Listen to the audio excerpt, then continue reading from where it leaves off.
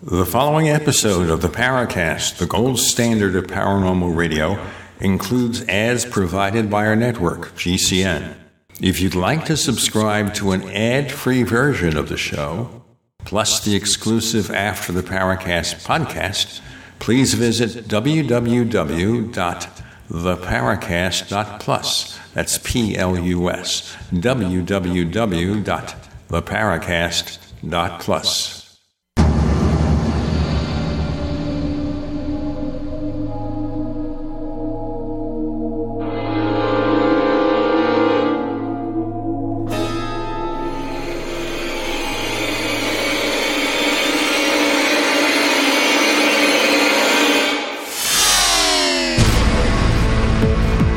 You're in the Paracast, the gold standard of paranormal radio. And now, here's Gene Steinberg. Now, when he first appeared on the Paracast in 2020, Bill Kousoulas was telling us about his introduction to the amazing world of the paranormal, and particularly the Point Pleasant, West Virginia events way back in the 60s, the Mothman. And as I recall, Bill, you got your start from the movie, The Mothman Prophecies, or the book? Well, I started, Gene, with the movie itself.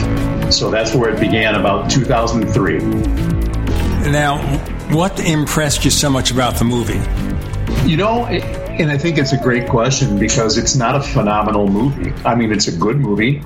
It's entertaining. It's authentic. I mean, the thing that really drilled me in was the mystery of the lead character, what he was going through, all these different things that were happening with this manifestation of a Mothman type creature, which is new. I mean, it was new to society anyhow. People didn't really have any history on that. But there were UFOs in Point Pleasant. There were men in black. There was Indrid Cold. There were so many different things that were going on. But what really got me at the end, after this, suspenseful, weird 2-hour drive, was that they said it was based upon a real story.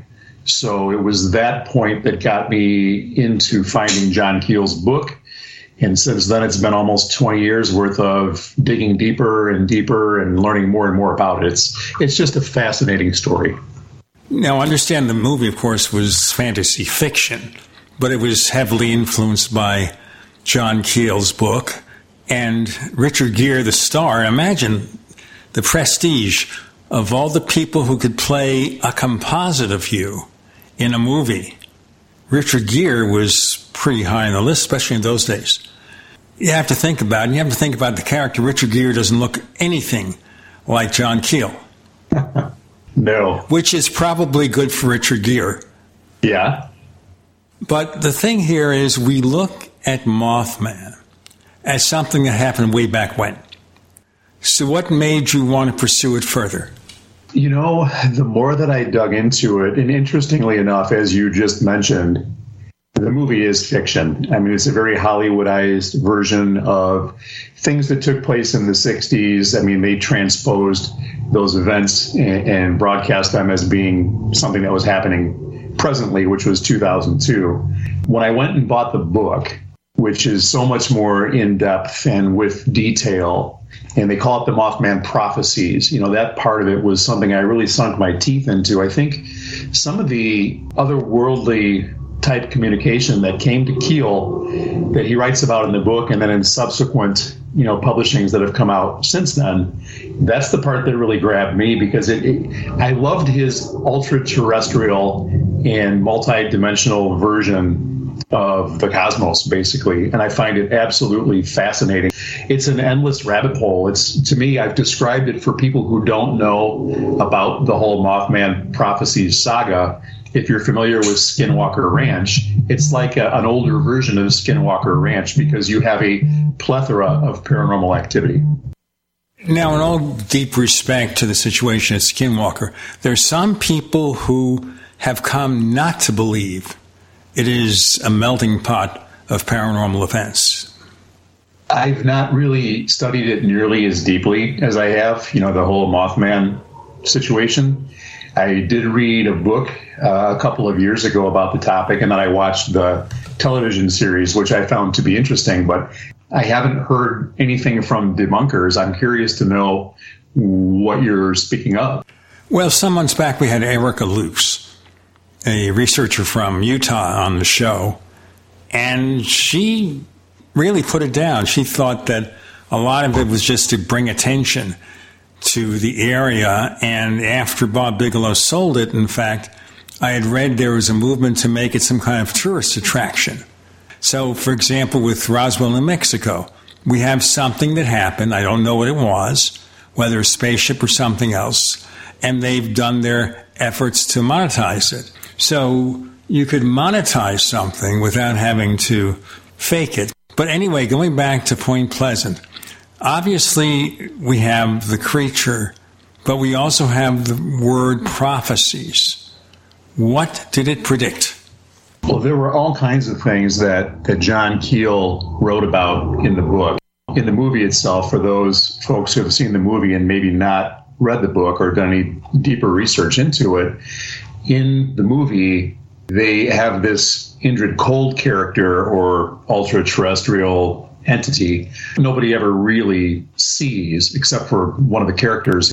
They never show him on camera, but in any event, they took that segment and attributed all these different prophecies that Keel was writing about to the Indrid Cold character. Now, in the book, that wasn't necessarily the case. He was allegedly contacted by otherworldly entities that went by the names Apol, which is Apol, and Agar, which is Agar, and he writes extensively about that in different articles, but they gave him all kinds of prophecies. They were channeled mostly by a lady by the name of J.P. Perrow. She was a radio show host back in the 60s out of Babylon, New York. These prophecies that were given were about the Martin Luther King assassination. That was something that was given to Keel, and he attempted to contact King's people to try to help prevent the assassination. Obviously, he wasn't able to do that, unfortunately. But there was also the attempt on the life of the sitting Pope back in 1968 also. And that, thankfully, was thwarted. There was an attempt, but it was an unsuccessful attempt. So there were a number of things that were coming to Keel that he was trying to warn other people about, but he wasn't really able to stop. Well, as a practical matter, if somebody, even if he's a published book author, contacts the people working with a famous person, says, hey, you may be assassinated, number one, I assume his people knew there was a target on his back anyway and just couldn't solve it, certainly with a president. Mm-hmm. It would be that way. So I kind of look at it that way. And if they look at John Keel's background, oh, he writes books about UFOs. Why do we want to listen to him? Exactly. He may be 100% on the ball, but we see the problem. But I found that to be really fascinating, Gene, in terms of the things that did happen that he'd gotten information of. And one of the things that he talked about that was so disconcerting to him was when the Silver Bridge collapsed on December 15th of 1967. By the way he illustrated what was happening throughout the book, he felt that something bad was going to happen, but he never could really pinpoint what it was going to be. He didn't know it was the bridge. So that was, part of his legacy that he really was very disturbed by, because although he received all this information, he just couldn't really narrow it down to what actually happened. Based on the situation, could anything have been done to save that bridge? Obviously, they have many engineering reasons why it failed. They do. And that bridge was constructed and it was basically opened up in 1928. So I wasn't around in 1928, but from the pictures and the history that I know. Well, some people think I was, but that's not true. I didn't think so. From what I have learned, everything was constructed differently back then than it is now. And the weight that was on the bridge in 1928 obviously was totally different than it was in 1967. But they pinpointed it down once the bridge collapsed and they were able to salvage the debris from the river. They reconstructed the bridge, in a field not far away from where the crash site was. And they were able to pin it down to one of the I-bars. This was not a suspension bridge in the traditional sense, but it was constructed by what they call I-bars. And in I-bar number 13, there was a structural flaw that when it was cast and then built, it over time just grew and grew and grew and grew to the point that it couldn't sustain the weight that was on it in 1967. That bridge was loaded with all kinds of vehicles, including semis that didn't even exist in the 20s. It didn't stand a chance. We stand a chance with these announcements with Bill and Gene and Tim. You're in the Paracast.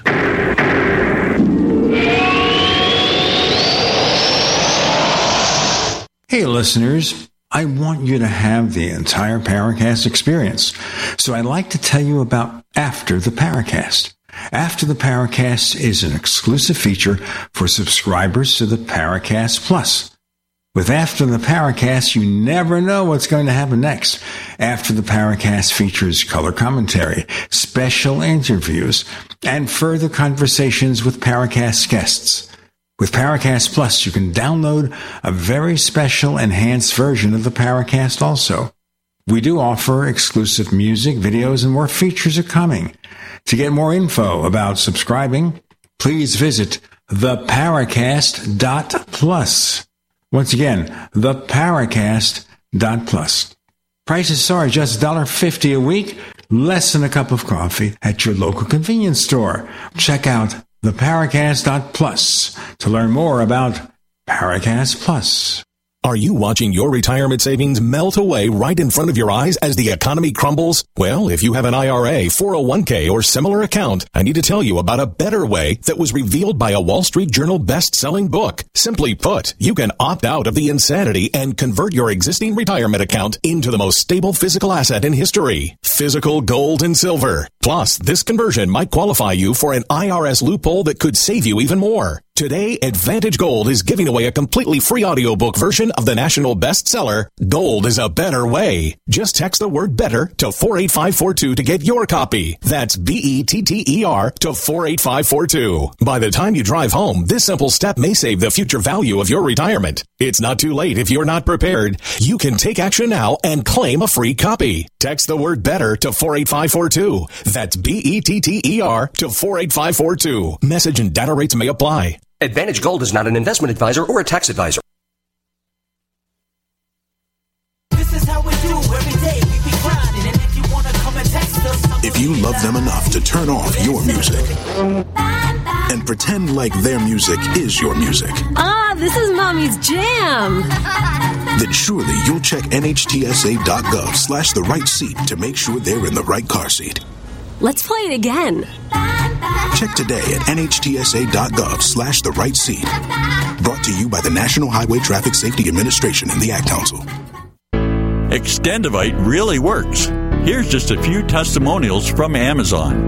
RL, 5 stars. Been taking this for 2 months now. I feel better. Have more energy. April, my husband started taking Extendivite, and he said he feels much better and has more energy. EW, need to try. Everyone needs this for their health. Great product, great people. Jaci, it works great. This product has made my blood pressure and cholesterol stable. I highly recommend it. Jaci, great product, has worked well these last few years. To get your Extendivite today, go to extendivite.com. That's XTENDOVITE.com or call us at 1-877-928-8822. extend your life with Extendovite. Frustrated trying to get business capital? Want to take the slow process and rejection out of the equation? GCNloans.com removes the slow, irritating approval process. Instead, get quick, simple funding. Powered by David Allen Capital, 80% of our pre-qualified clients are approved in days. Pre-qualify at GCNloans.com and get your money this week. It's that easy. GCNloans.com. That's GCNloans.com. We'd like to hear from you. If you have a comment or question about the Paracast, send it to news@theparacast.com. That's news@theparacast.com. And don't forget to visit our famous Paracast community forums at forum.theparacast.com. So certainly that's one thing, a very old bridge. As a matter of fact, right now we have many hundreds, thousands of structures around the United States that could fail tomorrow. I mean, that's why they had a bill in Congress. It was done by both parties, by the way, to spend money to fix these bridges. So it's not unusual for things like that to happen. Strange irony, though. You say number 13. Yes. And, through some of the research that my wife Jaci and I have been able to do, and working with other researchers such as the Illinois State Director for MUFON, a gentleman by the name of Sam Moranto, we've come up with all kinds of different numerical correlations with the numbers 13, 31, 35, bridges that have fallen, correspondences between, I don't know if you knew this or not, but there was another bridge that collapsed in West Virginia in 1904 on the very same day that the Silver Bridge collapsed just 63 years earlier. So there's all kinds of weird numerical stuff. Certainly, this is one of the things where it stopped you both right. Well, there may be a paranormal factor involved, or, of course, it's just engineering. Stuff like that happens. It's unfortunate. Mistakes are made. There's no way, as you realize, to predict in the 1920s what load would be required on a bridge in the 1960s. The only thing, of course, is you'd think that the town fathers, so to speak, in the 60s would look at the structures in their city and say, you know what? Can it handle the loads we're presenting to it now? But that requires responsibility, and quite often with governments, they act after the fact. Mm-hmm. Yes, and that was something that in the research that we've been able to conduct the last year and a half in Point Pleasant and in the Charleston area, that universally the folks we talked to said, unfortunately, in circumstances like this, for change to happen, somebody frequently has to pay with their lives. And unfortunately, hindsight's 20/20, they did enact a number of different bridge inspection policies that I think have benefited different areas throughout the country since the bridge collapsed. But yeah, I mean, 46 people had to die, and their families had to be affected, and the communities at large, yeah.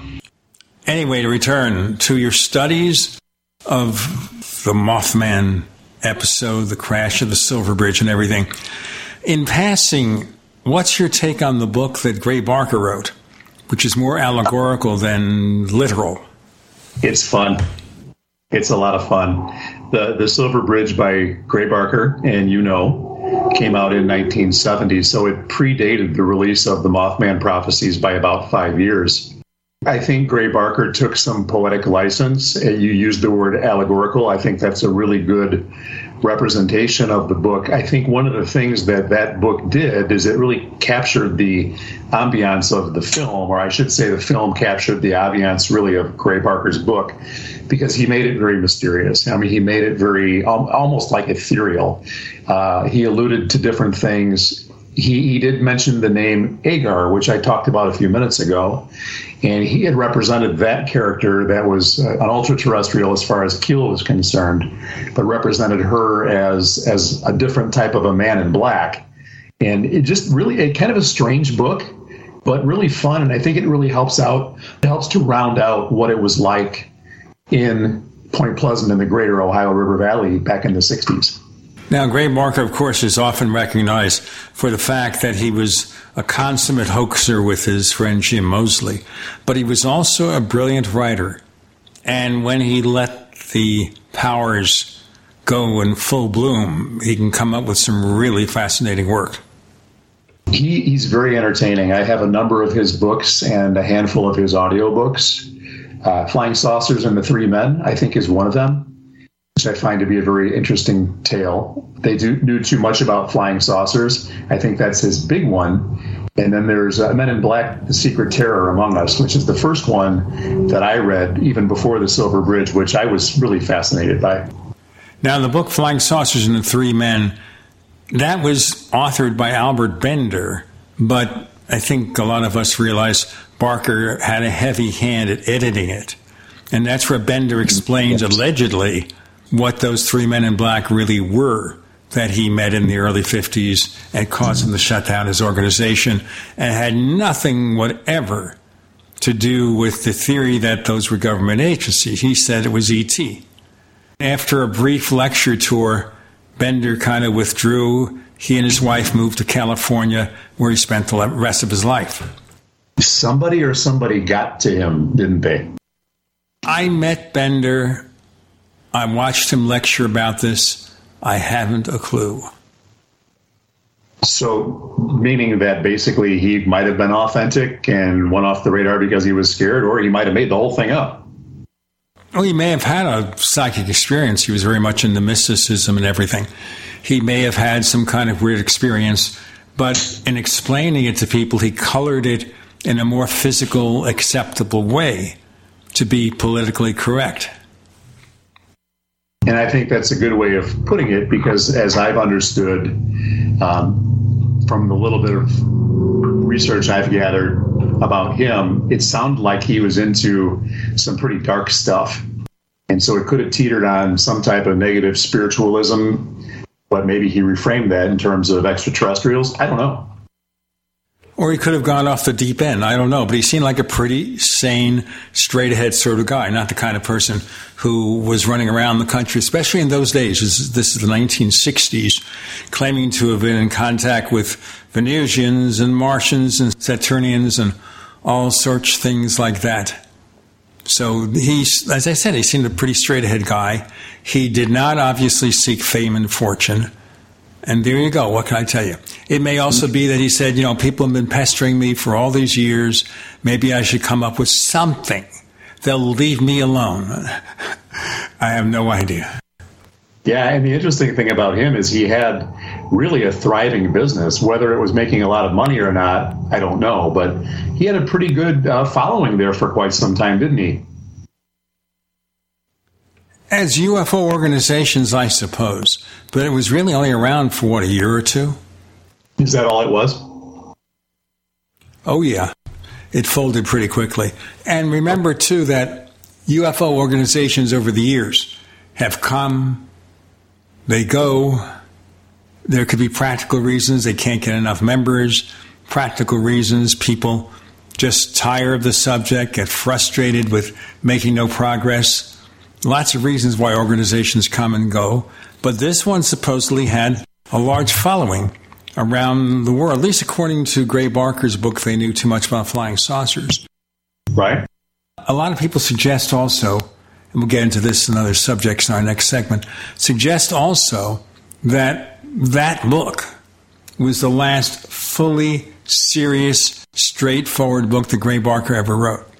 After that, he also played with flights of fancy. Mm-hmm. Except The Silver Bridge being, I think, in another way, a pretty serious book. Bill Kousoulas, Gene Steinberg, Tim Swartz, you're in the Paracast.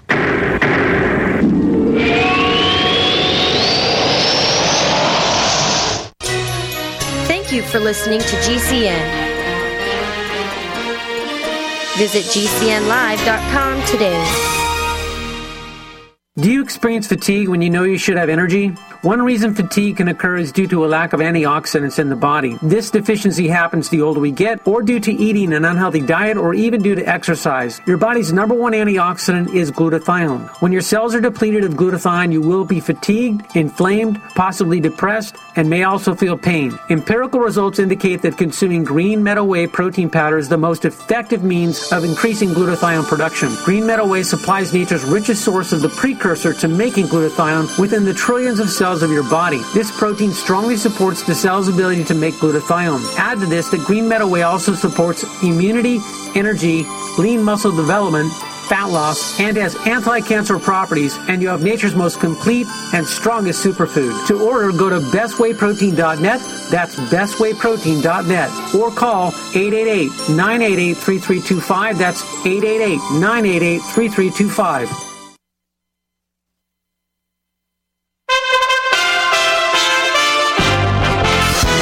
USA Radio News with Kenneth Burns.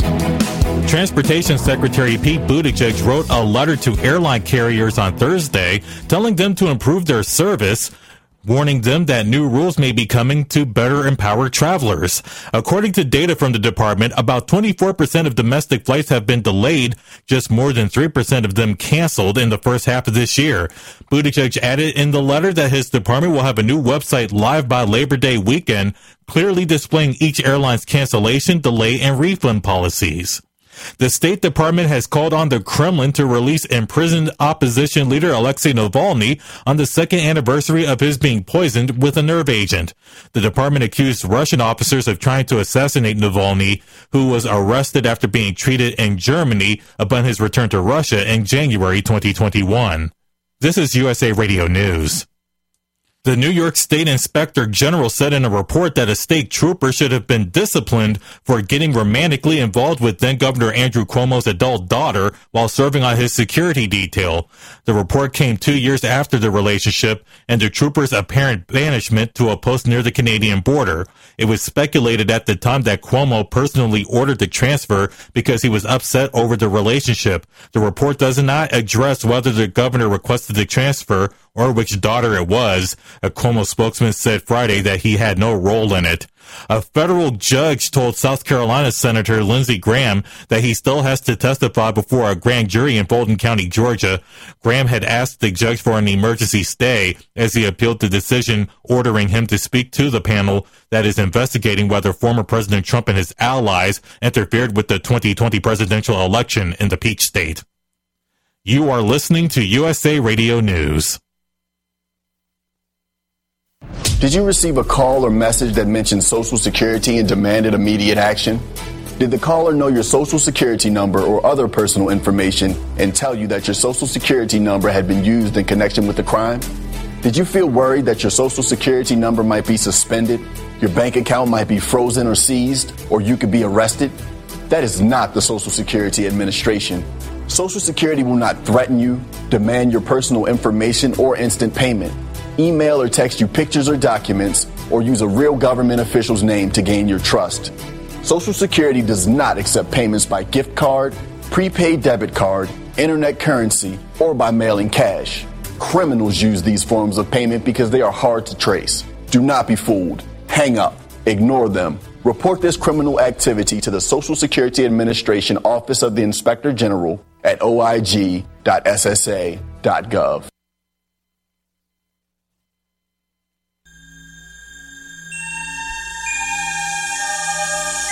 This is Jacques Vallée. You're listening to the Paracast, the gold standard of paranormal radio.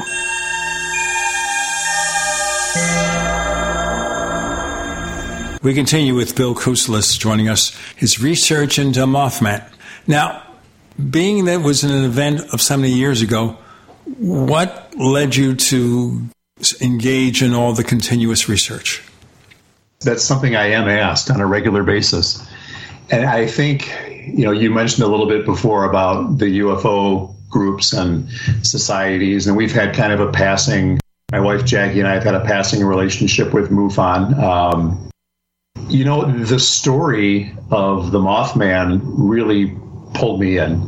I think it combined a lot of different interests for me. There's a part of me I know that was really attracted to the entire thing because I was born in 1967. So in some ways, it kind of correlates with me coming into this world. So I think to some degree, I was interested in going back and not necessarily looking at my roots, but, what was going on when I was a little guy, a baby, when I came into the world. And this whole flap started in 66. I was born in August of 67. And in December, the bridge went down. And so that was something that I found to be really interesting. Now, I'll tell you, Keel talks about the day of September the 6th across, various different years. And in his book, The Mothman Prophecies, and some of the other works he's come up with, he refers back to the date of September the 6th very frequently. J.P. Perro, who I mentioned before, who was the talk show host, WBAB in Babylon, New York, her birthday was September the 6th. Now, in addition to that, September the 6th was also the date that a number of ladies that Keel had interviewed during the course of his paranormal career all had the birthday of September the 6th. Guess what day Jackie and I met each other on.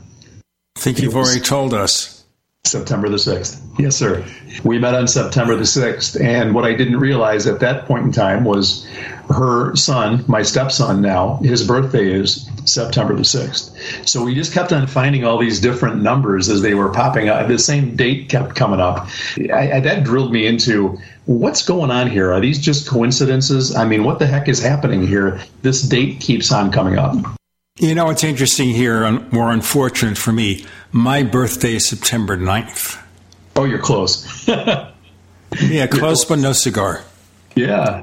So September the 6th was one of the things. But like I mentioned, this brings in several different types of things I've been interested in over the years.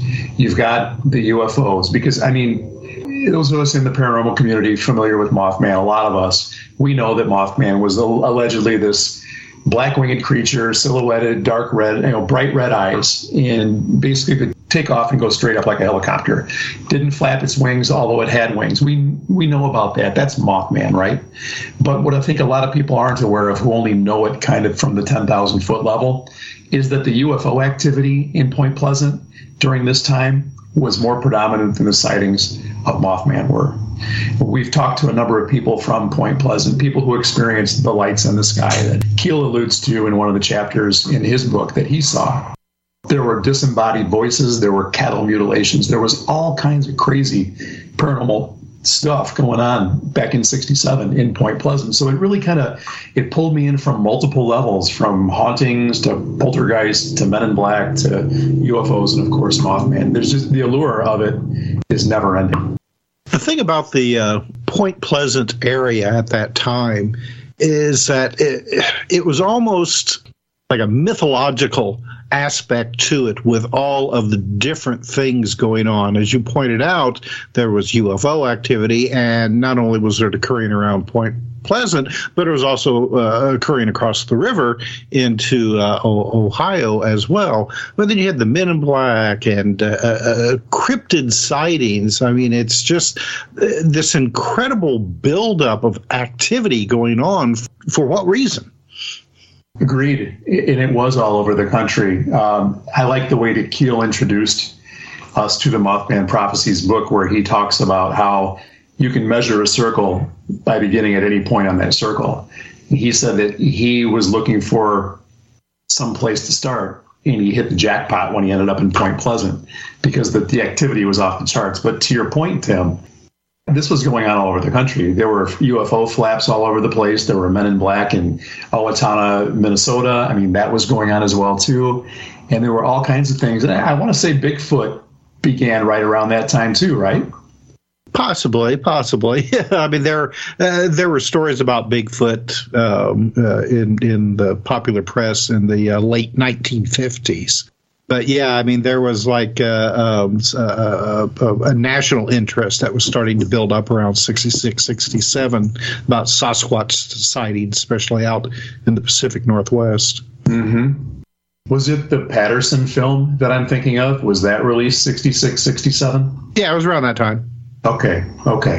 Yeah, I'm not a huge researcher when it comes to Bigfoot. I just know that the timeline of when it was getting more popular was right around the same time as Mothman was.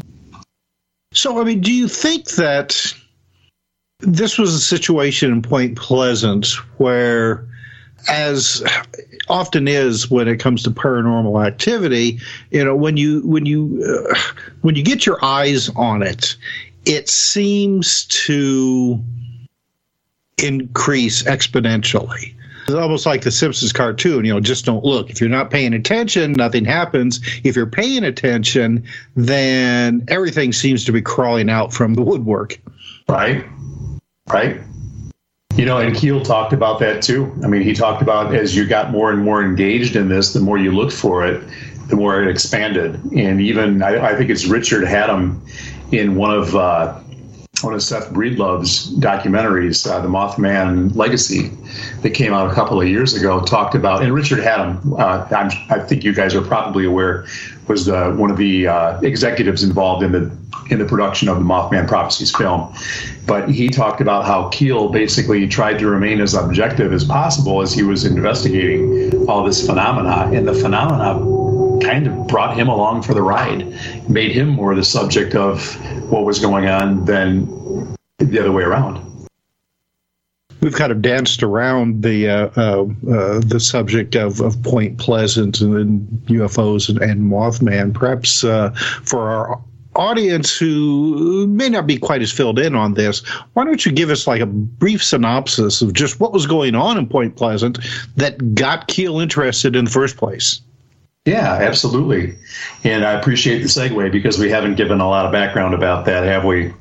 The community of Point Pleasant in West Virginia, it sits right on the banks of the Ohio River. It's right across the river from a little town called Gallipolis, Ohio. They're kind of one community, symbiotic in the word. That's the word that Denny Bellamy used when we interviewed him, was that they're basically one community. But Rivertown, to me, it's idyllic. It's a really nice small town with a really positive vibe. But back in November of '66, they began having some strange things happen. Now, even before November of '66, there were some UFO sightings. But on November the 15th of '66, Mothman made his way into town. And when I say he made his way into town, Mothman was sighted a few days previous to that in a little town called Clendenin, West Virginia, by 3 grave diggers. They were out there doing their job in a cemetery. They looked up and they saw this black or brown winged being that they described as being a man with wings. And then 3 days later, there were a couple of couples, Roger and Linda Scarberry and Steve and Mary Millette. They were both late teens, but they were married couples, and they were driving around in an area that's just north of Point Pleasant, about 11 miles up Route 62, in an area that's known today as the McClintock Wildlife Preserve, but it's also known by what it was referred to back then, which was the TNT area. And a little history on the TNT area is that back during World War II, there was a munitions camp that was there where the government had contracted with individuals locally to be able to manufacture dynamite, TNT. Let's break. We'll pick up on that in our next segment with Bill. Gene, Tim, you're in. The Paracast.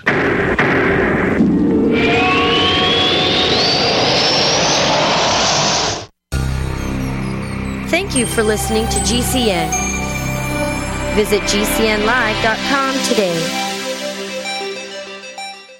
Do you need a website? Well, you can get a great deal on hosting services with Namecheap's legendary coupon code. They're offering substantial hosting discounts on shared hosting, business hosting, VPS hosting, reseller hosting, and even dedicated servers. Namecheap is preferred by millions. It's backed by a money-back guarantee. Use the coupon code LEGENDARY to cash in on the special deal at Namecheap.com, Namecheap.com. First came Attack of the Rockoids, and it was a critically acclaimed success. And now there's The Coming of the Protectors. A former military intelligence man is contacted by a space woman in a dream that turns out to be a nightmare because evil forces on her distant planet are planning to conquer the Earth. This is gripping science fiction of the classic kind.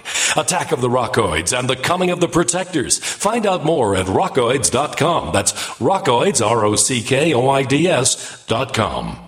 Silver has always been nature's very own antibiotic, and only one system allows you to generate an endless supply of natural silver solutions. Silverlungs.com. You'll find no wild claims or pseudoscience, just a lifetime of nano-sized pure silver solutions. The Silver Lungs generator allows you to make your own, so stop paying for silver solutions. The unique lung delivery system targets respiratory infections where other silver solutions simply cannot reach. See the Silver Lungs generator and lung delivery system at silverlungs.com. That's silverlungs.com. Complement your health with hemp-derived cannabinoid oil. We've always believed that the closer to Earth, the better it is for our bodies. Our hemp-derived cannabinoid oil is phytocannabinoid rich, full spectrum, and organically grown. Finally, hemp made easy, clean, and effective. GCNhemp.com or call 877-878-4203. That's right, we cut through the red tape. It's now available at GCNhemp.com or call 877-878-4203. Radio? Why should I advertise on radio? There's nothing to look at, no pictures. Listen, you can do things on radio you couldn't possibly do on TV. That'll be the day. All right, watch this. Okay, people, and now when I give you the cue, I want the 700-foot mountain of whipped cream to roll into Lake Michigan, which has been drained and filled with hot chocolate. Then the Royal Canadian Air Force will fly overhead towing a 10-ton maraschino cherry, which will be dropped into the whipped cream to the cheering of 25,000 extras. All right, cue the mountain.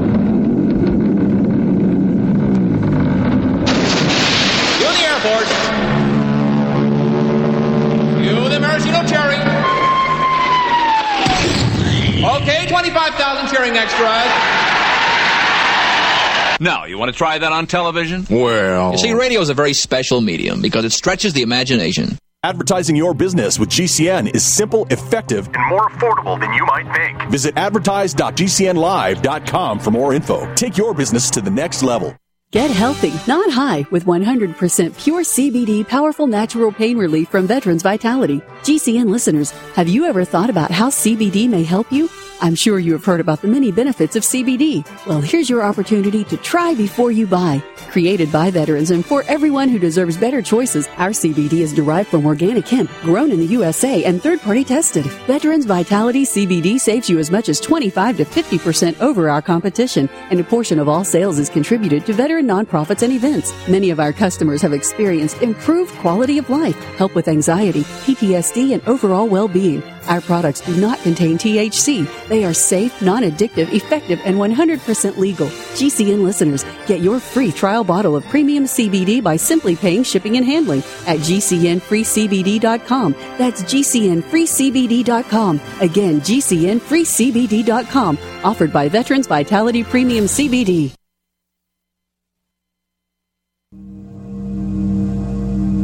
This is Leslie Kane, and I'm with the Coalition for Freedom of Information, and you are listening to the Paracast. We continue with Bill Kousoulas. Tim Swartz is our guest co-host. Bill, please continue the story.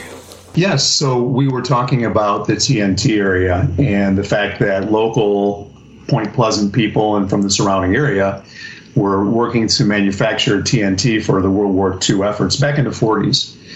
As I've learned, that there were basically blacked out buses of employees who were driven into this area, which is north of Point Pleasant, to go in to do their jobs, to manufacture TNT. They didn't really know what it was for specifically.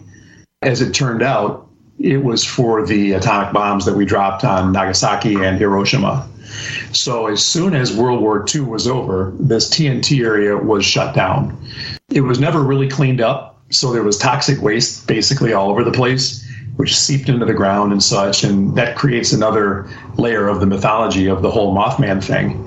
But as this being manifests itself to these two young couples on November the 15th of 1966, they were just kind of hanging out, driving around through this foresty area now.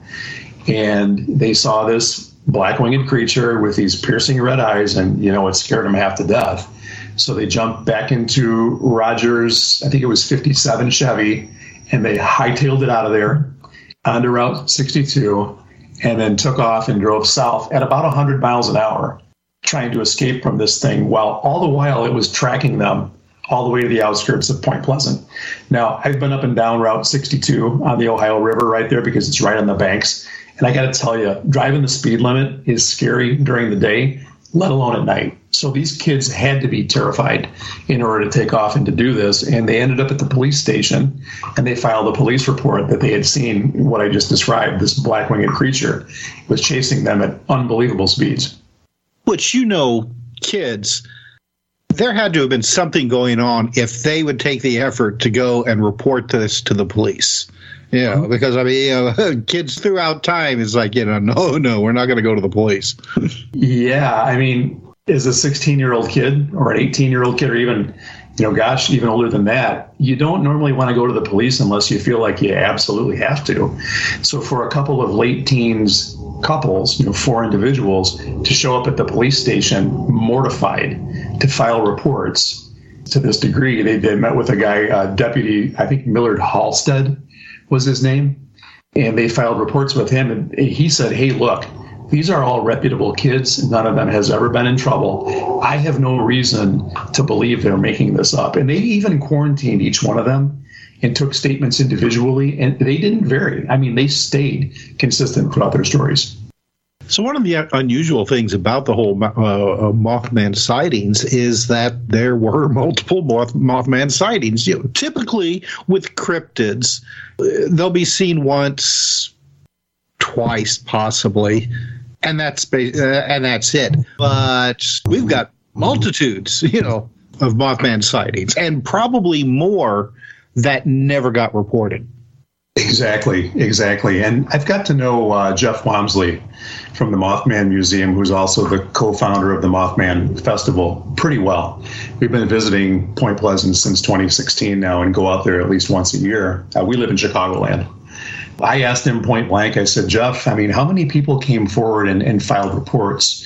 And what he shared with me was that there were at least 100 people who came forward and filed reports and basically told authorities or researchers, at least 2 of them, that this had happened. He said the odds are that there were at least 200, half of them didn't come forward to report at all because, especially back in the 60s, even now people still hesitate, but in the 60s, that's a much more conservative time and a much more conservative area, that I live in. You're not going to bring this stuff out because you're going to be pegged as somebody who's not playing with a full deck. Well, and considering the population in that area, if you have 200 plus people reporting this, that's pretty sizable percentage going on there. It's a really good chunk of the population. Now, we ran the numbers at one point, and I want to say the greater area in 67 was around 6,000 or 6,500 people. So if you figure 200 people came out, that's a pretty sizable proportion of a community's population to be coming forward and saying, hey, you know what? Something crazy is going on. I'm a little nervous to talk about it, but I got to tell somebody. Now, of course, at this time, or really, afterwards, the skeptics always love to chime in and say that, oh, well, these kids seen like, a barn owl or maybe a great blue heron, yeah, sure, in the middle of the night. But these witnesses were people that were very familiar, with the area that they lived in and all the animals. So I think it would be kind of hard, don't you, to mistake a mundane animal for something extraordinary. I agree with you. And one of the things that, again, I'll bring up the name Denny Bellamy. Denny's been in, I think he told me, over 60 documentaries, which I didn't even know there were 60 Mothman documentaries or Point Pleasant documentaries. But he's the executive director of the Mason County Convention and Visitors Bureau. And he told us that, look, guys, West Virginia is an outdoor state. He said, we're hunters. He said, the men all hunt. The women all hunt. Deer season begins. We're all out there. Nobody gets shot. We know what we're doing with guns. He said, we are really, really good at hunting. If this was a physical creature, somebody would have killed it by now. Do you know, did anybody ever take a shot at it? Not that I am aware of. That's not something that I've actually heard. Because the neat thing about Mothman is, although it scared people half to death, it never really harmed anybody. Not physically. So no, I don't believe anybody took a shot at it. If they did, that's something I'm unaware of. Well, that's also true with many instances of paranormal events. People supposedly try to take a shot at something, but it never produces any results. Right. They don't play by the same rules as we do. Well, if you look at a creature as described, the Mothman, even though it had large wings, nobody ever seen them flap.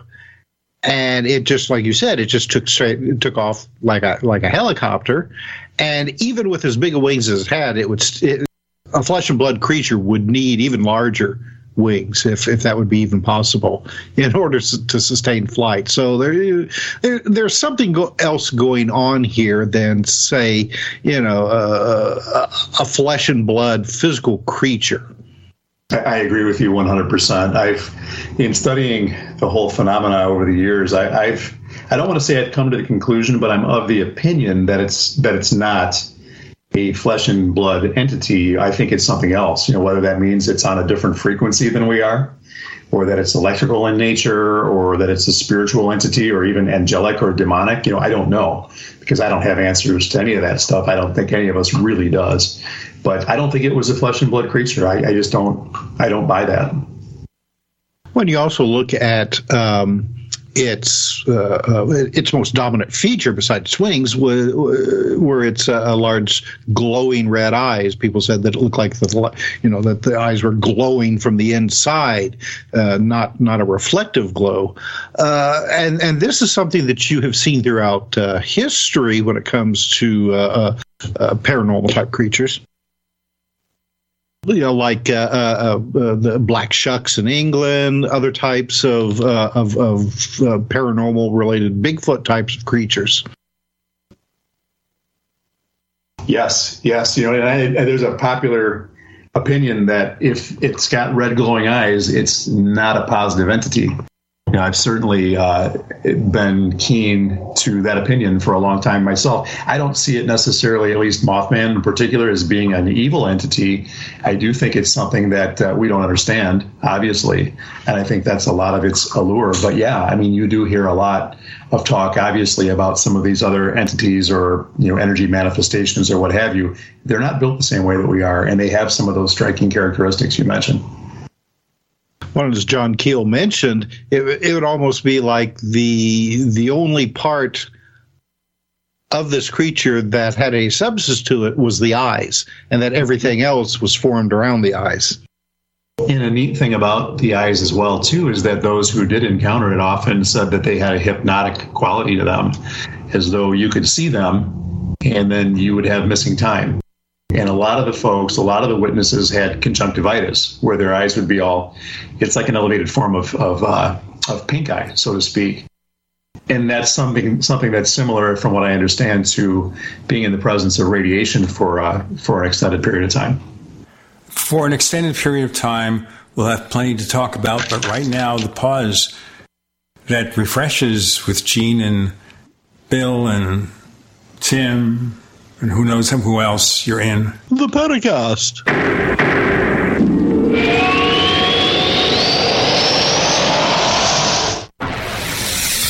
You are listening to GCN. Visit GCNlive.com today.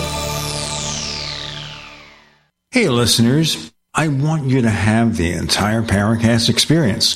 So I'd like to tell you about After the Paracast. After the Paracast is an exclusive feature for subscribers to the Paracast Plus. With After the Paracast, you never know what's going to happen next.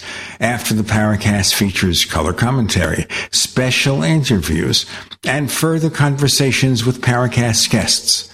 With Paracast Plus, you can download a very special enhanced version of the Paracast also. We do offer exclusive music, videos, and more features are coming.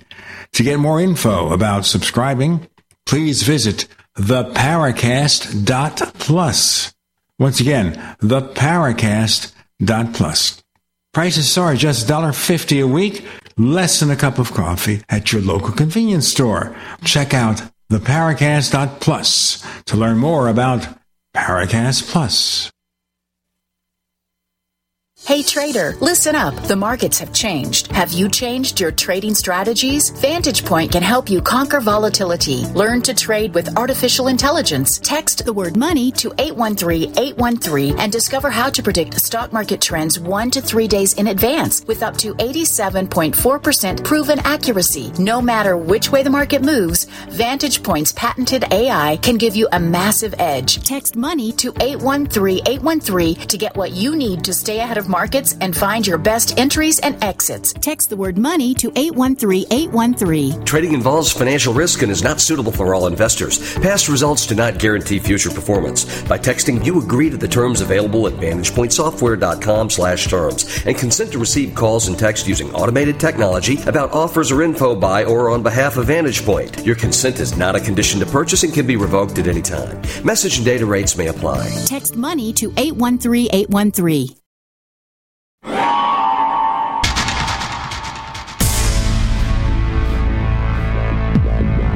Welcome back to the Paracast, the gold standard of paranormal radio.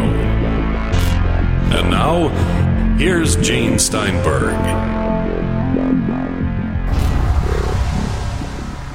So let's continue with that, but I want to take a brief foray into another event here, because we obviously, before I heard anything about Point Pleasant and the episodes with the Mothman, Bill, there was the Flatwoods Monster. Yes. Have you looked into that? I have. Not nearly as extensively as Mothman, but the Flatwoods Monster, and correct me if I'm wrong here, was that 1952? That sounds close enough. That was also featured in the book, They Knew Too Much About Flying Saucers. Yes. And the Flatwoods Monster, I think you know a lot more about this than I do, but also happened in West Virginia, something that I think was investigated by Project Blue Book, if I'm not mistaken there. So far, I think we're on track. It was basically some kids that were out in the forest, and they encountered flashing lights, and then all of a sudden, really noxious gas smell. I mean, horrific gas smell. And they encountered an entity, and I want to say they described it as being almost robotic in nature, but it appeared like a lizard, like maybe a 9-foot tall lizard, if I remember correctly, with spindly arms and like 2 appendages that would be in the place of where fingers would be, and scared the kids half to death. And I think that was in Braxton County, if I'm not mistaken.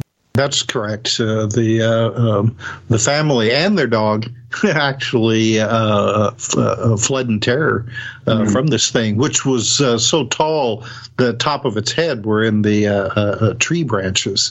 They said that it appeared like it floated towards them rather than like having legs or something like that. Right. Yeah. And I think the fact that it happened, I think it's about 90 miles away from Point Pleasant, lends a little bit more to the mystery in the state of West Virginia. It can be kind of a creepy place. It's got interesting legends, Mothman being the number one, but certainly Flatwood Monster and other things of that nature. It's an interesting state. Yet the Flatwoods Monster, as described there, is a singular phenomenon. I don't think there's been anything else like it. No, whereas with Mothman, there have been other reports of it appearing in different areas. You're right. I've not heard of anything of that nature, even close to the Flatwoods Monster. But going forward from the original events, with the collapse of the Silver Bridge, did Mothman just take a hike or what? Not 100%. Not 100%. In fact, the way it's been described to me, both by Jeff Wamsley and Denny Bellamy, is that when the bridge collapse happened, that was such a tangible, palpable disaster. It was so serious and so tragic that it really took the forefront. People didn't want to talk about Mothman, really for a while, because the way they described it, it was a matter of, okay, we had this fantasy going on. We had this otherworldly stuff happening, and now we've faced something that's so tragic, so serious, so devastating to our little community. We don't have a sense of humor. Our our perception, our interest in the mysterious stuff, we're going to have to table that because this is real and we need to deal with this today. So to answer your question, there were other sightings that have taken place since then. In the Mothman Legacy, which is the follow-up to the first video that Small Town Monsters did about Point Pleasant, there are other cases where it's been indicated that people have had encounters with something that sounds very similar to Mothman. Now, how did John Keel get involved in all this to begin with? I'm glad you asked that. I was going to say something about that earlier, and then I went the other direction with it and totally forgot. But so Keel, Keel had been on assignment to basically write the definitive article for Playboy magazine about UFOs. So he was out touring and doing that, but his work got deeper and deeper and wider, and eventually he knew it was going to have to be a book, not an article. So he and Playboy went separate directions. It's interesting there. Back in the mid-'60s, I was working with Jim Mosley at Saucer News Magazine in New York, and one day John Keel walks in, introduces himself as a writer working for a piece for Playboy magazine. And as you say, it went by the wayside. Yeah. And then it ended up being his book, Operation Trojan Horse, which was published in 1970 at the same time that Barker came out with his Silver Bridge book. But when he was touring in the southern states, he got wind of something that was happening in West Virginia, and it wasn't Mothman, and this was already 15 years or 14 years after Flatwoods Monster. But there was a kid that had a cat, and this cat had wings. And so he was showing this cat, he'd like charge people 10 cents to come take a look at this cat because it was an anomaly. My cats don't have any wings. So he's got this cat and he's showing it off. And so this is an interesting thing. So Keel thought he'd check it out. But by the time he met with this kid, the original owner was an older lady, ended up taking this kid to court because she said, "This is my cat. I want the cat back." And by the time it got to be a court case and before Keel even was able to investigate any further, the cat shed its wings. They fell off. So that whole story ended up dying before it turned into anything. But while he was around, he got wind of what was happening in Point Pleasant. So he scooted down to Point Pleasant, and Carolin Harris, who was a lady who we met on our very first trip in 2016, likes to say that Keel came to town and he said, I took a job for a week and it lasted a decade because he found so much stuff in Point Pleasant and with this Mothman thing that it really turned into a career for him. I wonder for better or worse. He made, I think, a little bit more money when he was writing jokes for TV personalities. Well, I think anyone would. One of the things about the book writing in general is very few books really earn a lot of money. I think his biggest payday was probably the movie rights. I've heard that, and I don't think that was even really a big payday either by Hollywood standards, but I had heard that he was able to go out and buy, a hot little car, and I don't know that he held on to the money for too terribly long, honestly. Well, I know when Keel died, he was not in the greatest financial shape. Yeah, that's what I've heard. Let's go on with the stories. With regard to, and we started talking about this, events after the initial encounters, and you explain why certainly people wouldn't even want to know about anything, especially if they had friends or loved ones who died when the bridge collapsed. What else have you been able to dig up? Well, one of the things that we did, in our initial trip to Point Pleasant, and this was 2016, so now I've been studying this for well over a decade, coming up on 15 years. And Jaci said, we need to take a vacation. We haven't been anywhere for a while. Where do you want to go? And I thought, well, why don't we go to Point Pleasant? Well, she wasn't really enamored with the idea of going to Point Pleasant, West Virginia, but she figured it was something that was important to me, so we would do it, which is cool. And she said, while we're out that way, I've always wanted to check out the Serpent Mound. So what we did was, it was around the 4th of July, it might have even been the 4th of July. In 2016, we drove down to, I think it's Peebles, Ohio, and right on the border of Ohio and Kentucky. And we spent the night, and then we went and investigated or checked out the Serpent Mountain, which is really interesting. It's a really neat place, but the whole time I'm just burning because I'm ready to get out of town and go to Point Pleasant. I really want to go there. So we drove from Peoples, Ohio to Point Pleasant. Probably, I think it's a 3.5 hour drive. And we showed up on a Friday night. It was a little bit after 5 o'clock. And Point Pleasant is just a little town. So we, approached the Mothman Museum, but they'd already closed up for the day, and realized just how small town was and didn't really know what to do. And I wasn't sure what I wanted to do. And I was considering, let's just go back to the hotel. And Jackie says, there's a little lady looking out of that restaurant window at both of us. And I think something's telling me she wants to talk to us. You know what we want to do now? We want to present this announcement. Bill, Tim, Gene, you're in the Paracast.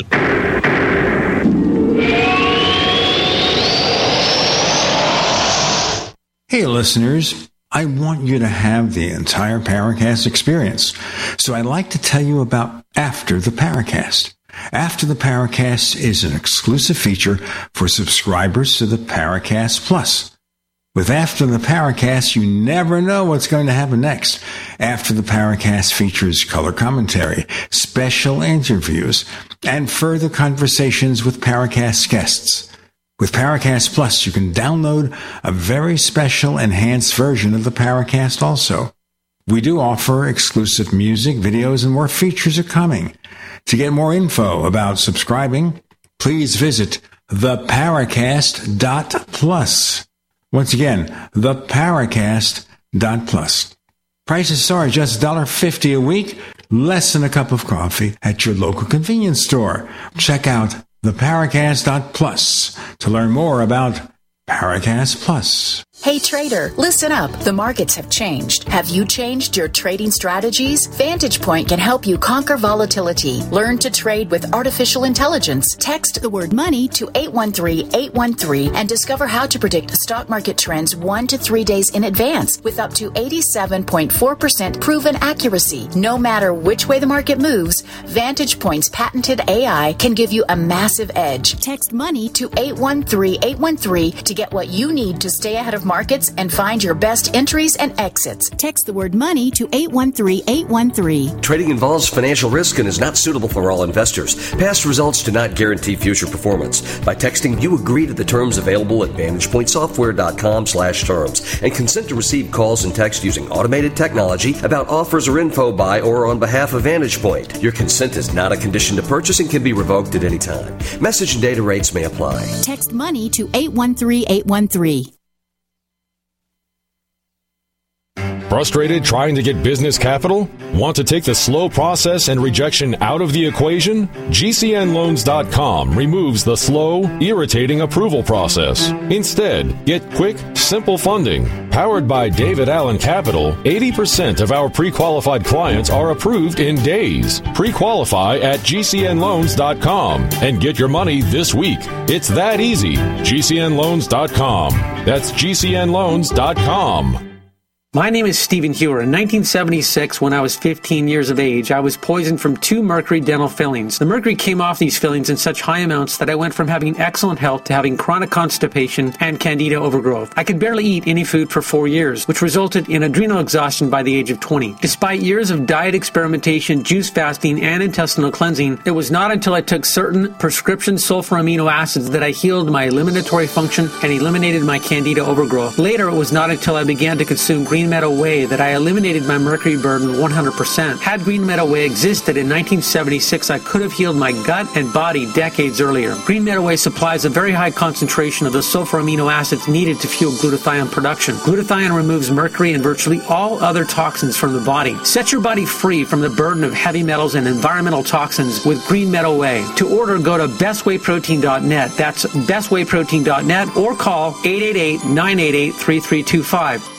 Do the letters IRS give you anxiety? I'm Dan Pilla. I've defended people from the IRS for more than 40 years. My book, How to Get Tax Amnesty, created the tax resolution industry and is responsible for helping hundreds of thousands of people. It can help you too. If you're a non-filer or facing IRS enforcement right now, your case is unique. You need real help, not cookie-cutter advice. My clients get my personal attention. Buy my book at danpilla.com and get a free consultation directly with me. That's danpilla.com. Let's start solving your tax problem right now. We'd like to hear from you. If you have a comment or question about the Paracast, send it to news@theparacast.com. That's news@theparacast.com. And don't forget to visit our famous Paracast community forums at forum.theparacast.com. Of course, in small towns, everyone knows everybody and everyone, so when strangers come to town, was that part of it? Well, this stranger showed up in town, basically in love with the legend of the Mothman. You're right next to the Mothman statue. The museum's closed. And this little lady in this restaurant is kind of looking out at us. So I've always trusted my wife's intuition. She's highly perceptive, and she said she wants to talk to us. So I followed her lead, and we walked into what was known as the Harris's Steakhouse, right across the street from the Mothman Museum. And got to visiting with this lady and immediately was very comfortable with her. I figured she was probably early 70s, thereabout, maybe late 60s. And we just started visiting, and we felt like we were at home. I mean, it was just uncanny. I mean, we're from the Chicagoland area where you try not to even look at your neighbors, let alone have a conversation with them, because everybody's just too busy here. And here she welcomed us in, had us sit down at a table, just started chatting with us. Where are you all from? This kind of thing. And another gentleman comes up and introduces himself. And before you know it, the four of us are just sitting down visiting at one of her tables. The restaurant's totally empty besides that. But after maybe a half an hour of visiting, I said, you kind of look familiar to me. And I said, have I seen you maybe in a documentary? And I think her reply was, I've been in like 15 of them. And I said, really? And then she started naming them. And she started talking about a Monsters and Mysteries episode and all these different, paranormal shows that she'd been in. Turns out she was Carolin Harris, and she had run this Harris's Steakhouse since the 1960s. And unfortunately, sadly, her 2-year-old son was killed in the bridge disaster. So she was very, very obviously affected by what had happened in 67, horribly so. But she turned her life into welcoming strangers to town. And once the whole Mothman legend really accelerated after the movie came out, she was instrumental in the festival and helping Jeff get the museum going and everything. So long story short, I like to tell people that it was the legend of Mothman that brought me to town. But it was the people of Point Pleasant that continue to bring us back because we've just fallen in love with them. It's such a wonderful community. Now, you mentioned the festival. Tell us about the festival. Well, I haven't actually attended a festival yet. Interestingly enough, 2 summers ago, we were on the docket, and we were going to be presenting with Sam Maranto, the Illinois MUFON director, about some investigations that he's been into the last several years with the alleged Chicago Mothman flap that's been perpetuated since 2011. And we were talking to Jeff. We'd known him for a few years by 2020. And we hadn't sealed the deal to present there, but we were getting close, and they canceled the festival. So in 2020, we went back to Point Pleasant. I guess I'll have to back up. I guess it was in the beginning of 2020 we talked about it. We wanted to go, we traveled to Point Pleasant anyway, even though COVID was going on, and just kind of hung out there. And we started kind of developing a research plan to be able to come up with a project about Point Pleasant. So we were invited to go back and present, my wife and I, some findings of a study that we began about 6 months prior to that for the next Mothman Festival. And in fact, in the book that we're going to be releasing next month, we were going to go, and it didn't happen. They canceled it again. There are several different people we interviewed who talked about the festival, and we shared that we were going to go. So this year, actually, my fingers are crossed. We're only a month out, but we should be presenting at the festival findings that we've done for a study that we've conducted over the last 18 months. When does the festival take place this year? September the 16th and the 17th. All right. Okay. You mentioned you got a book coming out next month. What's the title of that book? So the title of our book is Bridging the Tragedy, Silver Linings in the Mysterious Ohio River Valley. All right. And who's the publisher? We're self-publishing. Mm-hmm. So we'll be presenting that over Amazon. All right. Fantastic. Well, you'll have to let us know when that comes out. And, I can mention it on my Twitter account and other social media. Well, thank you. Now, we have a question from our forums from Richard Hawkins. Now, Richard always has really great questions, and this kind of harks back to what we were talking about earlier about Keel's and Gray Barker's books.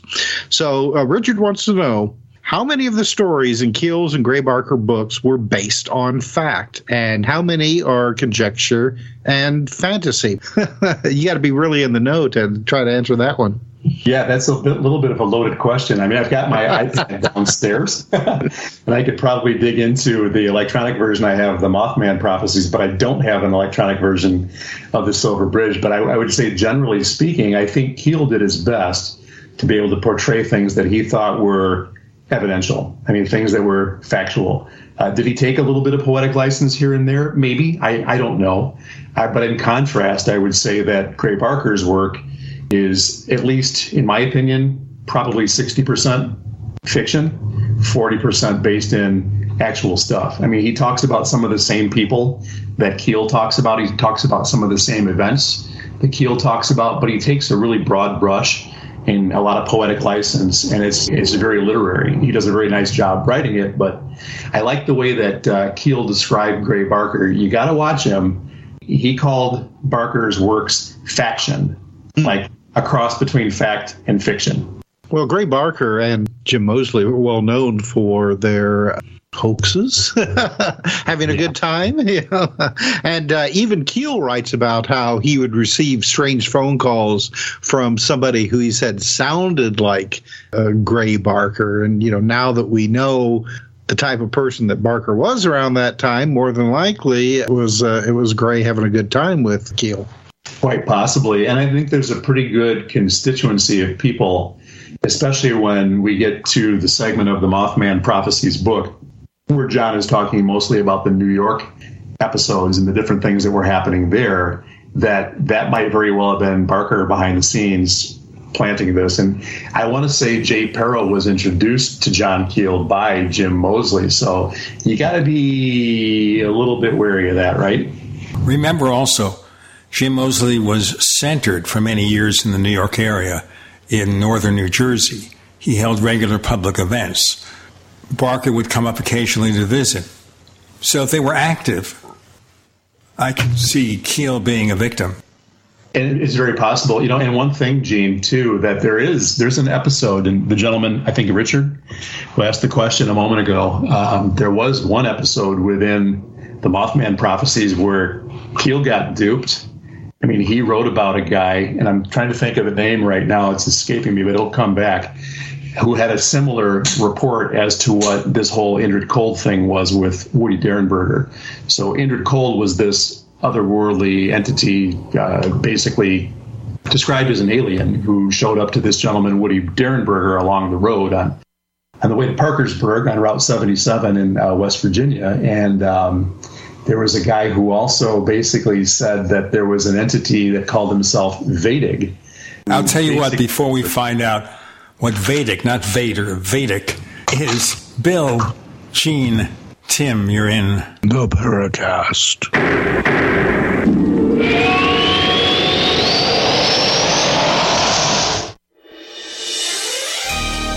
Thank you for listening to GCN.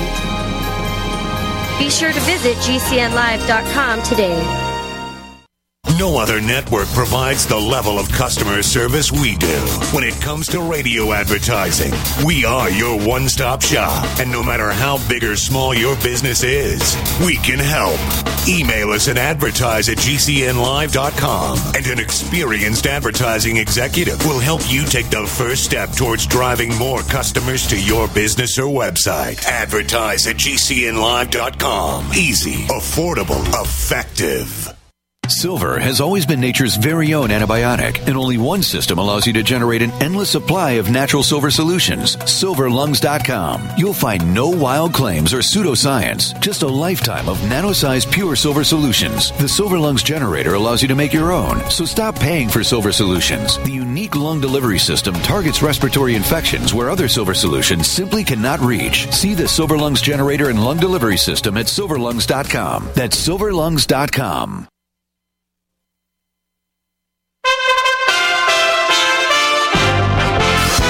USA Radio News with Kenneth Burns.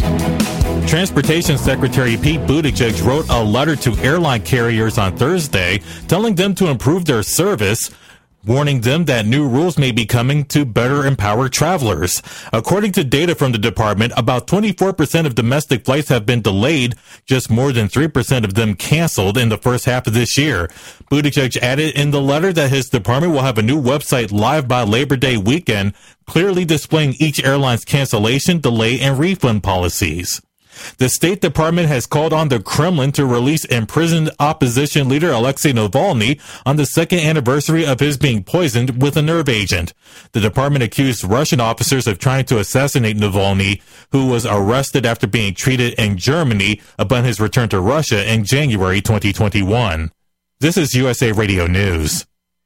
The New York State Inspector General said in a report that a state trooper should have been disciplined for getting romantically involved with then-Governor Andrew Cuomo's adult daughter while serving on his security detail. The report came 2 years after the relationship and the trooper's apparent banishment to a post near the Canadian border. It was speculated at the time that Cuomo personally ordered the transfer because he was upset over the relationship. The report does not address whether the governor requested the transfer or which daughter it was. A Cuomo spokesman said Friday that he had no role in it. A federal judge told South Carolina Senator Lindsey Graham that he still has to testify before a grand jury in Fulton County, Georgia. Graham had asked the judge for an emergency stay as he appealed the decision ordering him to speak to the panel that is investigating whether former President Trump and his allies interfered with the 2020 presidential election in the Peach State.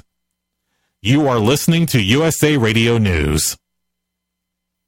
Stop aging now. Restore those joints. Boost your strength. Because it's official. NutriMedical has released the most exciting, powerful anti-aging supplement on the market. Dr. Bill Deagle's Red Deer Velvet DR has been approved by the U.S. Patent Office. Imagine stem cell rejuvenation all in one capsule without huge expense. Dr. Bill MD discovered that as an unborn baby grows in the mother's womb, he or she does not deteriorate or physically age. Red Deer Velvet DR, like the uterus, provides 300 biomolecules and 6 hormones protected in one special DR capsule that delivers lipid packages directly into your circulation. This patented technology bypasses the stomach and is released into the small bowel unaltered by digestive enzymes and stomach acid. Remember, Red Deer Velvet DR. Improve endurance, stimulate your immune system, increase learning ability, and even improve sexual libido with Red Deer Velvet DR. Click NutriMedical.com, that's NUTRI Medical.com, or call toll-free 888-212-8871 and get on the road to a newer, rejuvenated, happier you.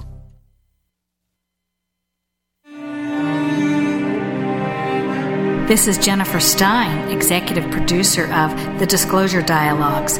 You're listening to The Paracast, the gold standard of paranormal radio.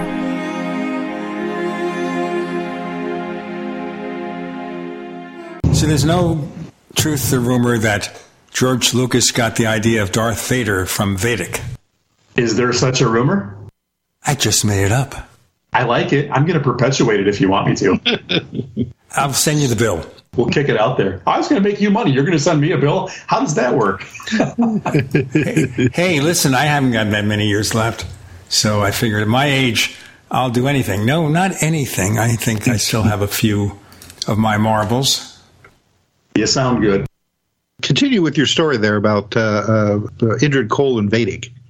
Yeah, Tom Monteleone. is the name of the guy. I knew it would come back to me if I just didn't think about it for a minute.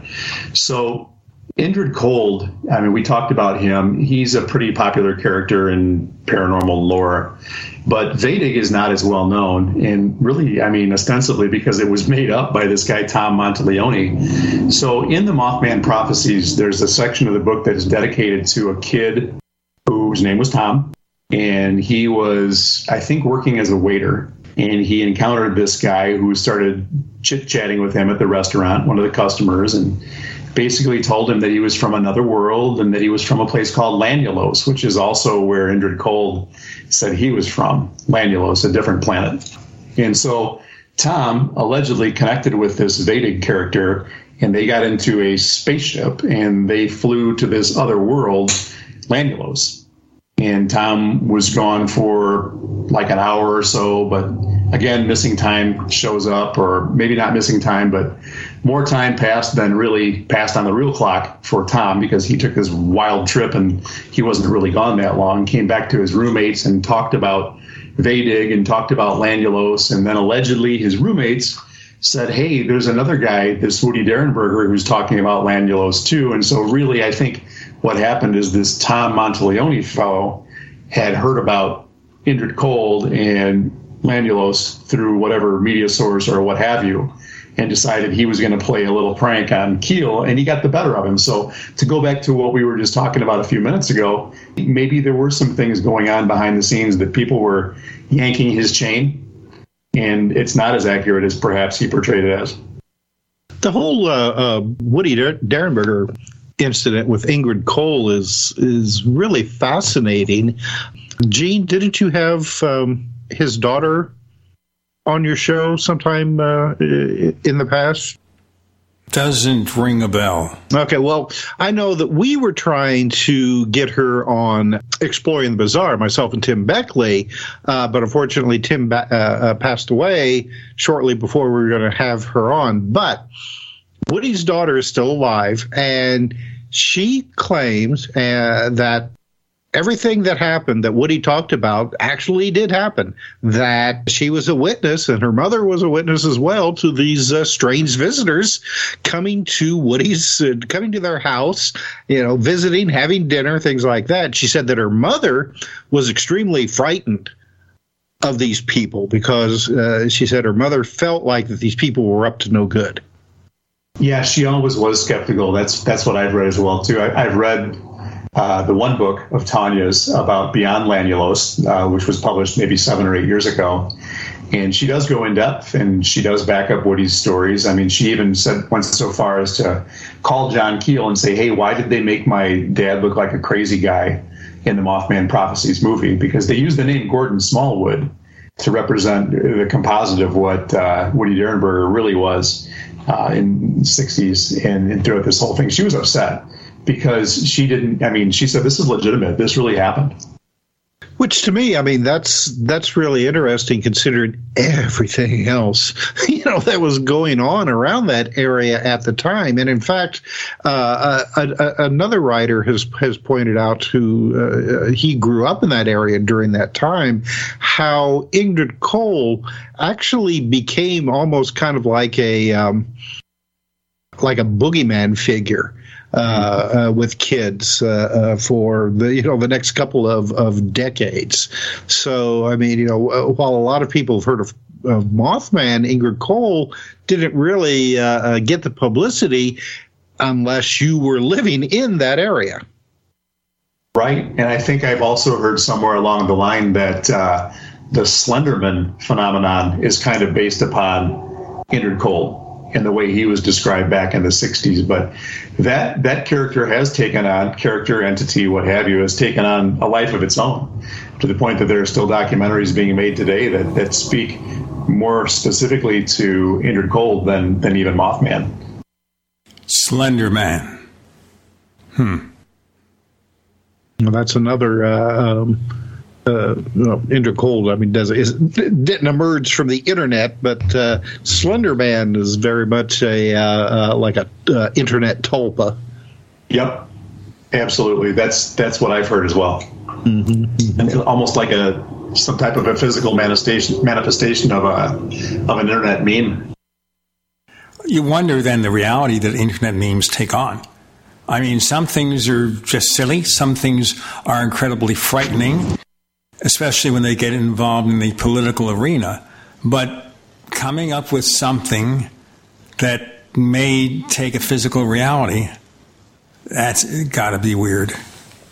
Well, and that's another thing that Keel talked about. I keep going back to this, but in the Mothman Prophecies at the very beginning of the book, he talks about the artist or the author who had written a series of books about was it The Shadow?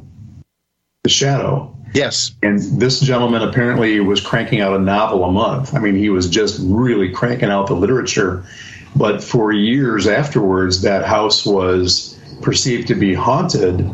And it was haunted by some type of a silhouette of this guy with this slouch hat that looked just like this character that the author had written about. That was Walter B. Gibson, and he wrote over 300 novels under the name Maxwell Grant for Street and Smith Publications, starting in the 1930s, featuring The Shadow being a pop culture character that was a predecessor to Batman in some respects. It was a very popular radio show. It didn't do too well in the movies. Alec Baldwin played Lamont Cranston, the Shadow's alter ego, and the Shadow in a movie in the 1990s that was stylistically superb, otherwise kind of flaky, kind of illogical, and didn't do so well. So the Shadow, who knows? But Walter B. Gibson was also a magician.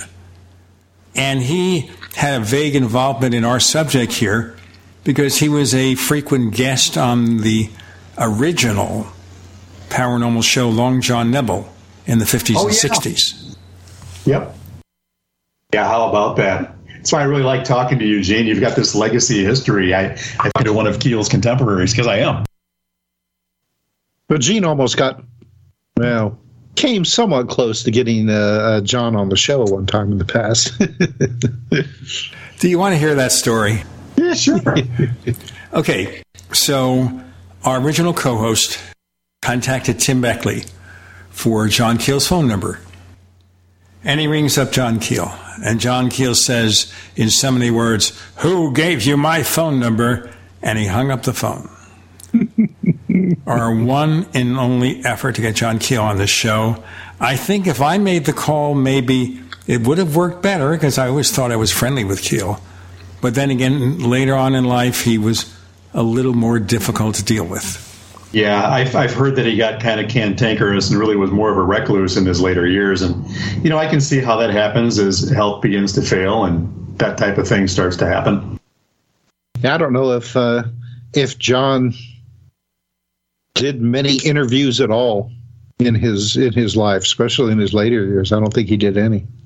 Has either of you heard the Coast to Coast AM broadcast that he did with Art Bell right when the movie was being released? Have you heard that? I haven't. I will have to find out if Tim did. We have Tim, Bill, Gene, you're in the Paracast.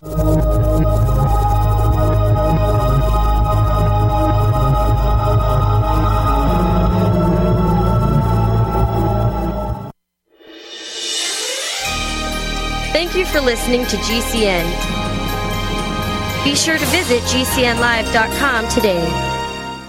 Do you need a website? Well, you can get a great deal on hosting services with Namecheap's legendary coupon code. They're offering substantial hosting discounts on shared hosting, business hosting, VPS hosting, reseller hosting, and even dedicated servers. Namecheap is preferred by millions. It's backed by a money-back guarantee. Use the coupon code LEGENDARY to cash in on the special deal at Namecheap.com, Namecheap.com. First came Attack of the Rockoids, and it was a critically acclaimed success. And now there's The Coming of the Protectors. A former military intelligence man is contacted by a space woman in a dream that turns out to be a nightmare because evil forces on our distant planet are planning to conquer the Earth. This is gripping science fiction of the classic kind. Attack of the Rockoids and the Coming of the Protectors. Find out more at rockoids.com. That's rockoids, ROCKOIDS.com. Are you watching your retirement savings melt away right in front of your eyes as the economy crumbles? Well, if you have an IRA, 401k, or similar account, I need to tell you about a better way that was revealed by a Wall Street Journal best-selling book. Simply put, you can opt out of the insanity and convert your existing retirement account into the most stable physical asset in history, physical gold and silver. Plus, this conversion might qualify you for an IRS loophole that could save you even more. Today, Advantage Gold is giving away a completely free audiobook version of the national bestseller, Gold is a Better Way. Just text the word better to 48542 to get your copy. That's BETTER to 48542. By the time you drive home, this simple step may save the future value of your retirement. It's not too late if you're not prepared. You can take action now and claim a free copy. Text the word better to 48542. That's BETTER to 48542. Message and data rates may apply. Advantage Gold is not an investment advisor or a tax advisor. Did you know that you could easily be saving up to 90% on your taxes by simply making a phone call? That's right. The Fortune 500, the globalists, all the big billionaires and millionaires, they know about the loopholes written into the law where most of them pay almost zero tax. In fact, many of them pay no tax. You even see it on the news. How are they able to do that, but the common person can't? So whether you're a school teacher, a lawyer, a scientist, a millionaire, a billionaire, or whether you're just a regular blue-collar worker, everybody should learn about the legal, lawful loopholes. And we've got an organization and a group that I am so proud to be working with, American Tax Solutions. GCN has a special deal with them to get you the best rates. And here's the most important part. They save you money and then get part of the savings. This is an absolute win-win solution. You've got to give them a call at 855-907-4841 or GCNTaxCut.com. That's GCNTaxCut.com. The only way you miss out is not making the phone call. Make it now. Americans have the most colorful language in the world. And that vibrant language is our basis for thinking in big ways, new ways, efficient ways, and better ways. Americans have freedom of speech. The pairing of our colorful language and freedom of speech has made us the people and the nation that we are today. Imagine what it would be like not having the freedom to speak our minds, communicate our thoughts and ideas, and hear those from others. Americans have a passion for and yearn for the truth. There are those who want to destroy our freedom and right to hear the truth. The truth is under attack. GCN is under attack. I'm asking our fellow broadcasters and you to rise up and help us defend our right to free speech. Would you like to join us? Please consider visiting SaveGCN.com. Please help us bring you the truth 24 hours per day. I'm Vincent Finelli. This is Big the Merciless. You are listening to the Paracast, the gold standard of paranormal radio, exactly according to my plan. So guest co-host Tim Swartz, do you remember the time that Art Bell interviewed John Keel? Oh, I remember hearing it, but as for the details of what went on with that conversation, that has long since slipped away from my brain cells. It's on iTunes. I can download it and send it to you guys when we're done here if you'd like to hear it. That has to be one of the only conversations Keel ever had with a radio talk show host. What was interesting about that particular interview is that Art Bell went on for quite some time saying, why have we never connected before? I mean, because then, he absolutely was the paranormal authority. And he didn't have any knowledge of him at all, and they finally connected. They seemed to hit it off famously in the interview. It's a very good interview, but yeah, to your point, I don't know of a lot more that he did, but I guess we weren't doing podcasts back in his time. Very close to being accurate. Podcasts did not originate until the early 2000s, and I know I had an online radio show for technology, the Tech Night Owl Live, which I no longer do. But I did it in the early 2000s, just before Apple added a podcast feature to iTunes, and that's where it started. But that was a little bit later. Art Bell preceded that by a decade or two.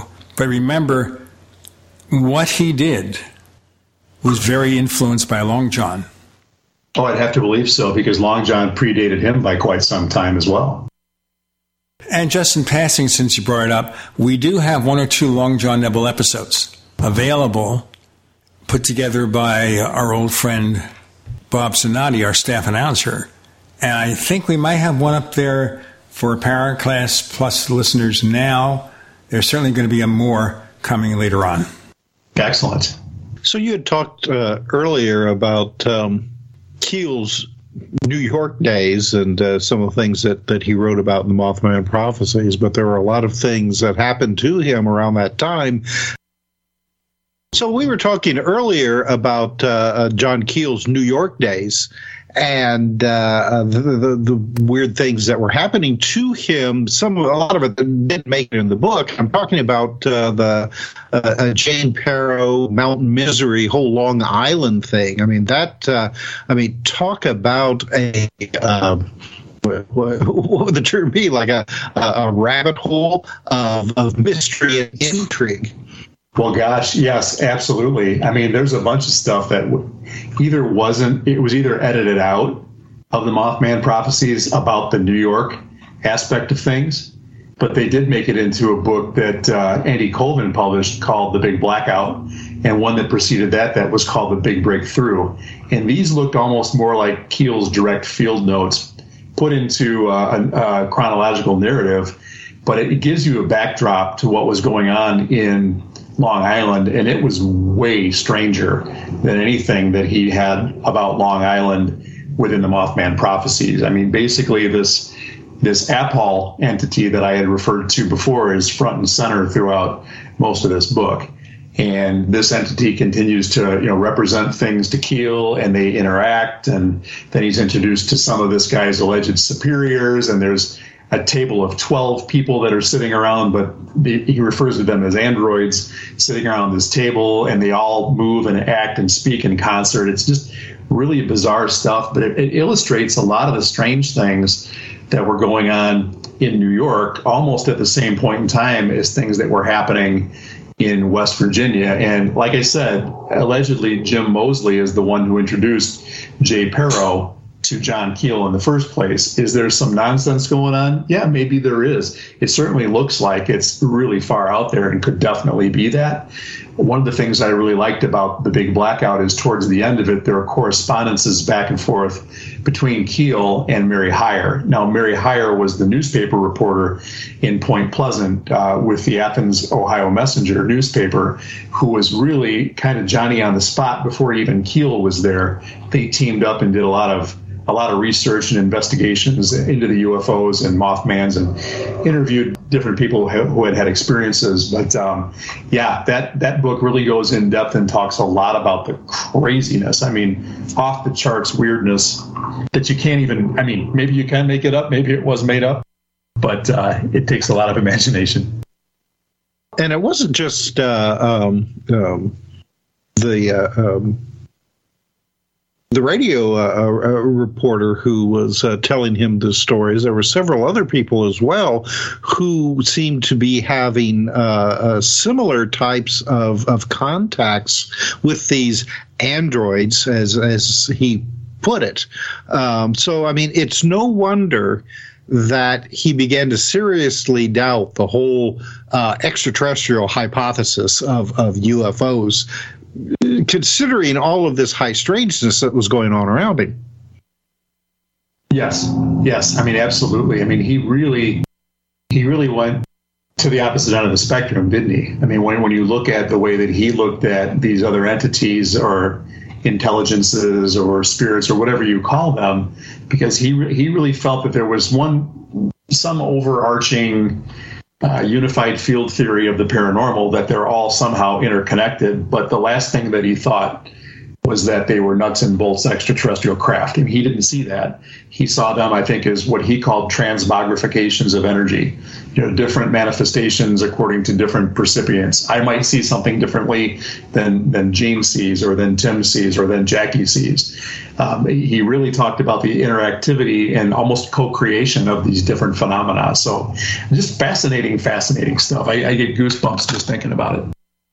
Well, that's one of the things that even though the movie didn't, broach these subjects, it does have that overarching sense of weirdness that you really get that impression when reading Keel's writings about all the things that was going on with him at the time. And I think the movie did a really good job of conveying that. No easy answers. It's just weird. And it really captures the vibe. I mean, I've heard a lot of people who visit Point Pleasant describe it as being a weird area. Guys, I don't see it that way. Whenever I go there, it feels like a down-home, welcoming, peaceful, wonderful community. But this is 2022, so we're a long time removed from whatever was happening there then. The movie does capture the vibe really super well. How big a town is Point Pleasant? Can you tell us more about it? It's less than 5,000 people. It's a river town, so it's really long, but it's not very deep. So, I mean, it basically grew up on the West Virginia side of the Ohio River, and it's a river town. It's agricultural, which is kind of odd to the state of West Virginia because most of West Virginia is mountains. But what you find there is people are very welcoming. They're very conversational. It's become such a cultural phenomenon over the last 20 years, really since the release of the movie, that it's considered the Roswell of the East now.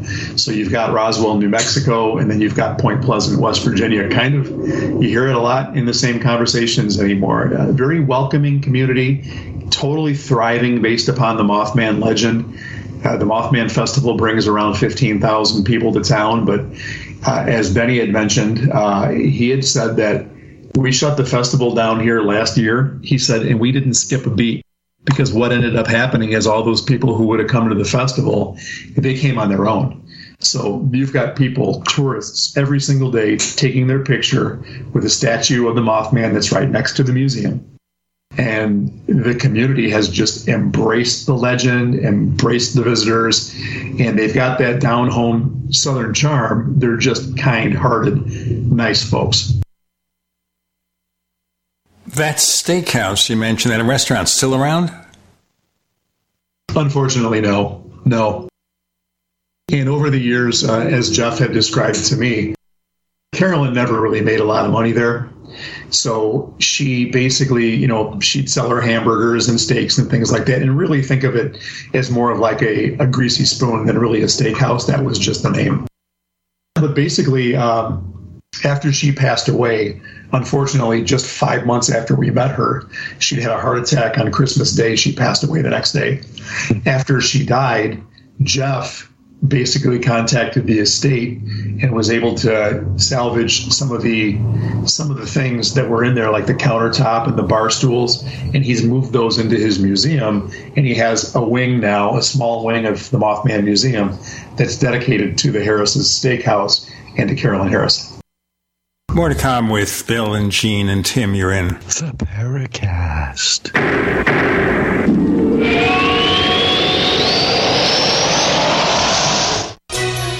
Thank you for listening to GCN. Visit GCNlive.com today. Attack of the Rockoids has been well received by critics and readers alike. It's a thrill-a-minute story you'll never forget. A former U.S. military intelligence officer is haunted by intense dreams about a beautiful woman pleading for his help after a terrible battle in outer space. But the dreams turn out to be true and thrust him into a telepathic love affair with a woman whose faraway planet is intent on destroying the Earth. And now the gripping tale continues in The Coming of the Protectors. It's the second book of the Rockoids trilogy, a galaxy-spanning adventure that pits our hapless heroes against powerful, fanatical enemies that threaten the lives of freedom-loving beings everywhere. Attack of the Rockoids and The Coming of the Protectors. Classic science fiction at its best, available now. For more details, visit rockoids.com. That's ROCKOIDS.com. I need a copy of my tax return. How do I get one? If you don't have a copy of your original tax return, you can get a transcript of your tax return for free from the IRS. A transcript shows most line items from your return, which is usually all you need. You can order a transcript of any return filed within the past 3 years, including Forms 1040, 1040A, and 1040EZ. All you need to do is go to irs.gov/transcript to order your transcript today.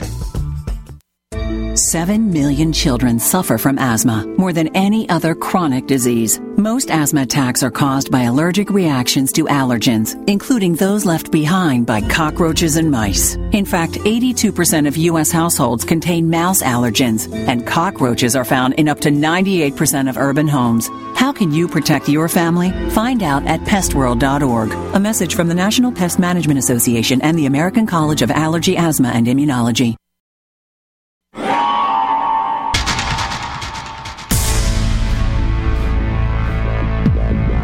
Welcome back to the Paracast, the gold standard of paranormal radio. And now, here's Gene Steinberg. So is Point Pleasant the kind of place where you have one or two diners as the main restaurants? It was, when we first started going there about 6 years ago.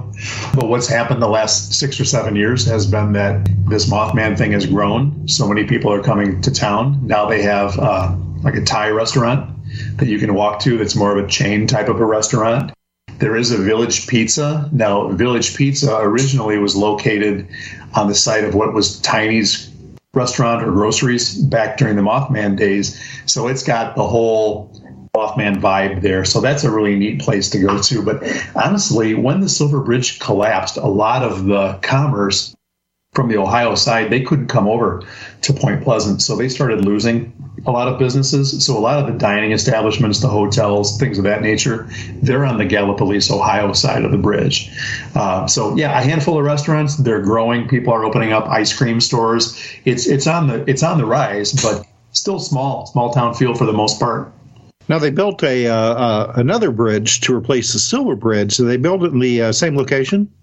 No, actually, and that's been kind of a bone of contention for the people of Point Pleasant for over 50 years now, because what ended up happening was when the bridge collapsed, that main thoroughfare, it was an interstate highway, went right through downtown Point Pleasant, which again was great in the 20s and the 30s, and probably in the 40s and the 50s it got to be a little bit too much traffic. By the time the 60s came around, you've got these 18-wheelers that would be rolling through town. And long story short, they decided to erect the new bridge up the river a ways, and now it actually, that thoroughfare, I think it's Route 35, now bypasses Point Pleasant. So I think it's about maybe 1.5 miles, 2 miles from where the original intersection was.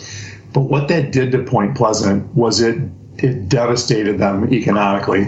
Because if you think about all that traffic, this was the main conduit from the east to the west, and even really the north and the south, that went right through Point Pleasant. Now it's relocated. So they were missing out on all that traffic that wasn't necessarily local. People who would stop for gas, people who would stop for food, whatever they might get in Point Pleasant, most of them drove by it now. So to answer the question, no, it's not in the same place. It's not far, but it's far enough that it hasn't been friendly to the community of Point Pleasant from a business standpoint. Hey, you mentioned a Mothman museum in town. I mean, is there enough material to actually fill a museum?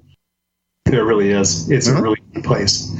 It's a really neat place. What Jeff Wamsley has there is what I would call a gold mine. He has an unbelievable business there. And what he has is memorabilia from the movie. He's got the telephone that was in the hotel room that Richard Gere was getting pranked by allegedly Indrid Cold. He's got that phone in there. He has other movie props. He has the police officer who he spent time with, who was based upon Mary Heyer, Connie. They have her police uniform on the wall there. They have all kinds of other memorabilia in the museum aspect of things, and they have the letters. They have not the letters, I'm sorry, but they do have letters from John Keel, but they also have I want to say confessions, but that's not the right word. They're the police reports Steve and Mary Millette and Roger and Linda Scarberry wrote out. And my wife caught this. Interestingly enough, they have all these handwritten reports in plastic and basically displayed in the museum. And there are 13 pages, exactly 13 pages of reports of these four individuals. Now, of the people who originally reported the Mothman sightings, are there anybody that's still alive? The original witnesses, Linda Scarberry has since passed away. I'm not sure if Roger Scarberry is still around or alive. I know he's not around Point Pleasant. I know he moved away. And according to Denny Bellamy, he's never, ever come back to town. There is a lady by the name of Faye DeWitt. She's been in a number of different documentaries, and she's also in the book, The Mothman Prophecies. She's still alive. I haven't met her. I think she lives in North Carolina, but she'll probably be at the festival. In terms of eyewitnesses, when we asked Carolin if she had seen Mothman, she said no, she did not. So we asked her about UFOs, and she said, I didn't see UFOs. I didn't believe in UFOs, but then my brother told me one landed in his yard. She said, what I did see were the lights in the sky, because that was another thing that was going on big time in the 60s, were these really beautiful lights in the sky. She said you couldn't even really describe them, but they were the prettiest lights that I've ever seen. So of the people that we interviewed, there were 11 of them. There were a couple of people who had paranormal experiences, but they weren't in the Point Pleasant area. They were in the Charleston area. So the people that I've talked to, I haven't met a witness of Mothman firsthand. Now, you said that they had paranormal experiences. What do you mean by that? Well, there were a couple things that were described by one lady who we interviewed by the name of Harriet, and she had UFO experiences coupled with missing time. And since that point in her life, she has basically gained all kinds of different abilities, including a 160 IQ. And she has psychic gifts. She actually, this was really bizarre. When we first started talking to her, we coordinated Zoom meetings during COVID with her, and she's in the Ohio area, and we're in Northern Illinois, so it's not easy to get together with her. We haven't actually met her in person yet, except online. But she's one that's been known to be able to medically intuit people's physical conditions just by talking to them. And as she and I were talking over the phone, I was describing some back pain that I was having. I've struggled with back pain for many years. And she said, I'm getting a vibe from you, and I think you might, and this doesn't sound like back, but she said, I think you might have diverticulitis. And I'd heard of that before, but I didn't know much about what that was. And literally within the same week, I had some other physical issues and had to experience my very first and only ambulance ride to the ER for a condition that was similar to that diverticulitis, which was just bizarre. So Harriet had some experiences. Andy, who I'd spoken of earlier, had some experiences. And he had actually claimed to have seen Mothman a couple of times and built a shrine to Mothman and had a vision of 9/11 that back in the 60s of the towers basically crumbling in New York City, decades later. So those were the two people that actually had experiences that I would call paranormal. The rest of the people were on the other end of the spectrum in terms of what our book is about, which is about the trauma that happened to the people who experienced the Silver Bridge collapse in the community. So the rest of the people we interviewed weren't really necessarily along the Mothman lines so much as they talked about Mothman, they looked for Mothman, they didn't find Mothman, but they did endure the bridge disaster, and they had a big story to tell about that. If there was no Mothman, that would be a big story. Oh, yeah. Absolutely. I think the fact that those instances happened at the same time makes it really easy to tie them together. But I can share with you that during our study, one of the things that was told to us was before you come to Point Pleasant to interview people, be really careful about the way you talk about Mothman and its relationship to the Silver Bridge. Because if you're going to come here into my town and you're going to talk about, what you're going to talk about, what you're going to interview about, you need to be sensitive to that. So we were really careful to kind of keep those two things separate from one another, at least in the conversations. I want to ask you on the other side about the reconstruction of a bridge there. Were there engineering reasons to put it in another locale? Obviously, it had a harmful effect on the success of Point Pleasant. But we have to think here, sometimes you want to build something so that it sustains itself for a longer period of time, more solid ground, whatever. Just wondering about that. Is that anything that you have actually looked into? Bill Kousoulas is joining us, talking about Mothman, Point Pleasant, West Virginia, and a lot more to go. We have Tim Swartz. I'm Gene Steinberg. You're in the Paracast.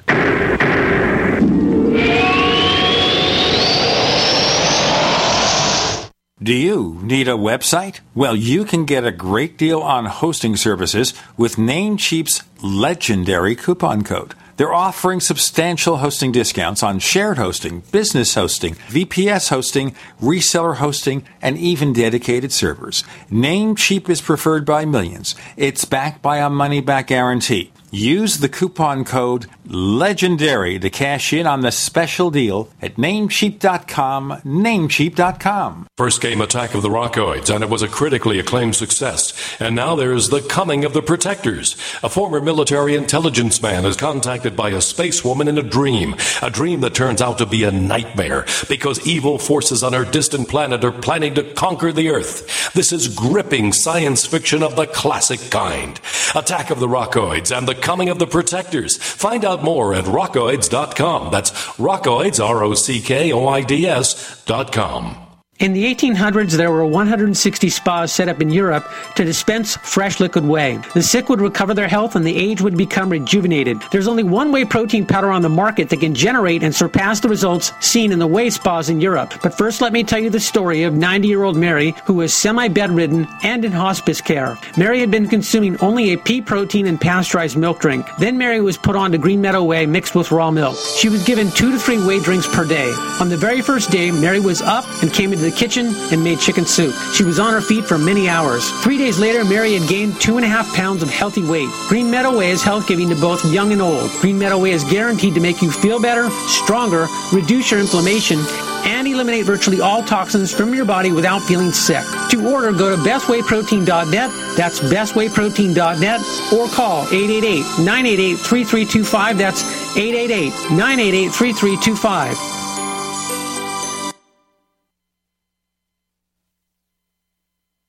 I'm about to give you a life-changing URL that if you will simply visit it and give these tax consultants a call, it will change your life. Whether you're a blue-collar worker or whether you're a school teacher or whether you're a scientist or whether you're a millionaire, almost no one out there is taking advantage of legal, lawful tax loopholes. Go to GCNTaxCut.com. That takes you right to American Tax Solutions, and they will give you an amazing preview of what they can do for you. GCNTaxCut.com, GCNTaxCut.com. Tahibo Tea Club's original Pure Pouty Arco Super Tea helps build red corpuscles in the blood, which carry oxygen to our organs and cells. Our organs and cells need oxygen to regenerate themselves. The immune system needs oxygen to develop, and cancer dies in oxygen. So the tea is great for healthy people because it helps build the immune system, and it can truly be miraculous for someone fighting a potentially life-threatening disease due to an infection, diabetes, or cancer. The tea is also organic and naturally caffeine-free. A 1-pound package of tea is $49.95, which includes shipping. To order, please visit shopsupertea.com. The first word is shop, spelled S-H-O-P, then the word super, and then the word tea. The complete website is shopsupertea.com or call us at 818-984-6100 Monday through Saturday, 9 a.m. to 5 p.m. California time. That's 818-984-6100. shopsupertea.com. Jose works on a farm. Safety is important. His boss calls 811 to determine where it's okay to dig. This protects Jose from hitting an underground line and from serious injury. Because Jose can't tell exactly where or how deep the lines are, he doesn't dig until 811 tells him it's safe.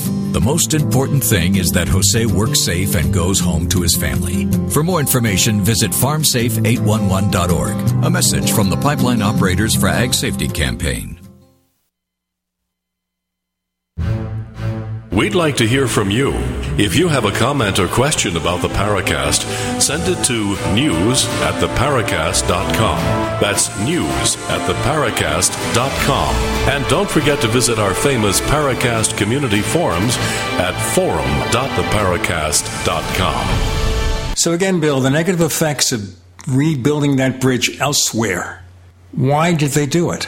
So the president at the time was Lyndon B. Johnson, and he declared the area a disaster area, which qualified it for federal funding in addition to state funding to be able to reconstruct a bridge. He knew how vital it was, not only to the community, but also to the traffic that was really utilizing this as the conduit to go from east to west and vice versa.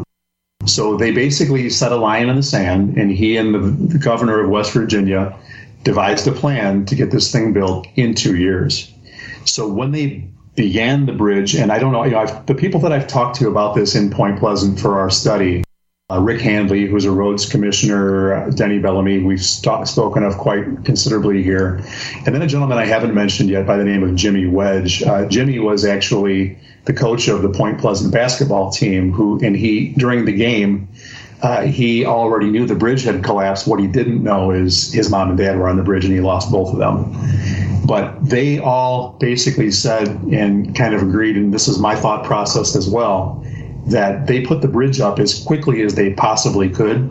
They chose the site that made the most logical sense. I don't know if it had anything to do with the infrastructure. I've got to believe there was some type of a study done by the powers that be to come up with the best location for it.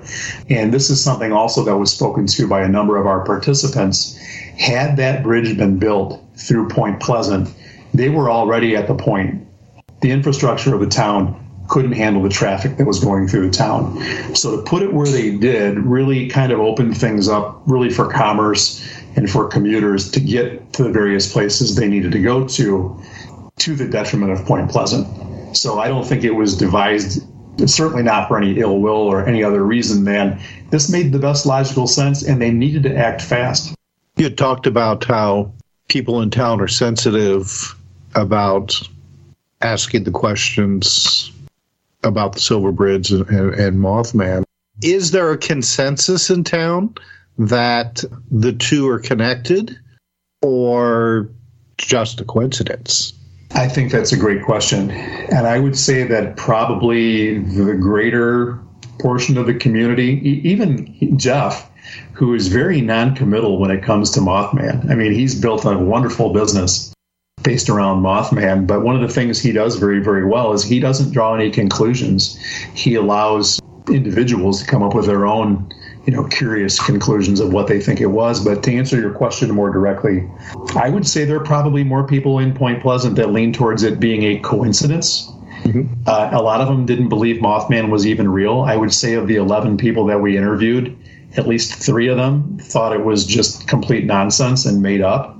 One of them thought that the Scarberries and the Millettes were going to be in trouble with their parents, even though they were married couples, and thought that they needed to make up a story when they went to the police department to protect themselves from being out too late. So I've heard that report. I would say probably largely Point Pleasant leans towards them being coincidental, and whatever Mothman was, it was a neat thing, and we're glad because our community's on the rise again now because of it, but I don't even know that they really believe it for the most part. For people who were living in town at that time, I mean, there was so much more going on, as Keel had pointed out. I mean, there were the UFOs, of course, and the Men in Black. I mean, Mary Hyre himself had unusual, let me put it that way, visitors to her office. That lady had nerves of steel. She had nerves of steel because absolutely, I mean, the freaky guys that showed up in her office telling her that John Keel was a fraud, stay away from him, he's nothing but trouble. I really used to like Keel, but then I picked up something he published 15 minutes ago. And then he shows up in her office and says, stay away from him because he's a liar and all this type of thing. She had nerves of steel because one of them actually told her, what would you say if we told you to stop investigating this stuff? And she said, well, I'd tell you to go to where, and that was that. But she just kept about her business and she kept on reporting. Absent the Silver Bridge collapse, how much attention would the Mothman episodes have been given? I think the Silver Bridge collapse, unfortunately, because it happened and all the people's lives were taken and families and community affected, sadly. But I think it put an exclamation point on the stuff that was reported for the 13 months before the bridge collapsed. I think absolutely, had that not happened, we might not be having this conversation right now. I think it's that critical to the mythology of the Mothman story that without it, it's just not that big of a deal. The image in the Silver Bridge book, as I recall, I almost felt the Mothman was the banshee warning of death.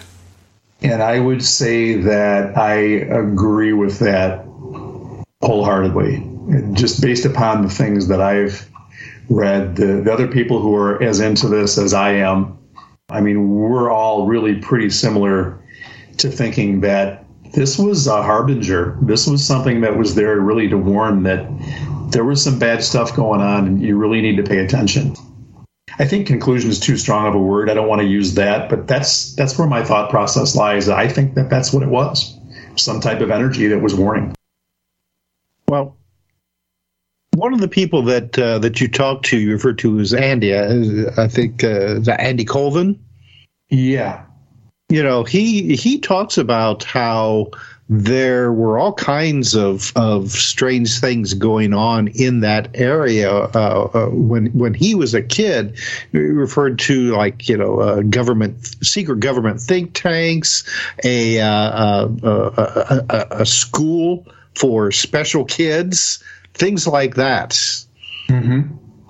I mean, what's your opinion of that? I mean, he's not the only one that has talked about things like that in that area at the time. So Andy's a really good friend of mine. We met online a couple of years ago, and he's a rather controversial figure in the paranormal community. But to get to know him on a personal level, he's awesome. And he's become a very good friend of mine and Jaci's, and we've gotten to know him quite well. We went out to visit him for the first time live and in person last November and spent a day with him and with his wife. And the things that he's written, the stuff that he's drilled into, the loose ends that he ties together, combining conspiratorial, combining spiritual beliefs, the whole mindset of Mothman being a Garuda, and then really what he has stated significantly in his books. He talks a lot about what happened in Mound, West Virginia, which is where he's from. That's where he and Harriet are from. The Harriet that I was referring to is mentioned in several of his books as well. They're very good friends, and they're both in our book. He's got some really interesting stuff that's happened. And I can tell you, one of the first trips, 2 years ago, Jaci and I went to Point Pleasant. And this is before we'd really gotten to be friends with Andy, but we were still corresponding a little bit. Let us break. We'll have more with Bill, Gene, Tim. You're in the Paracast.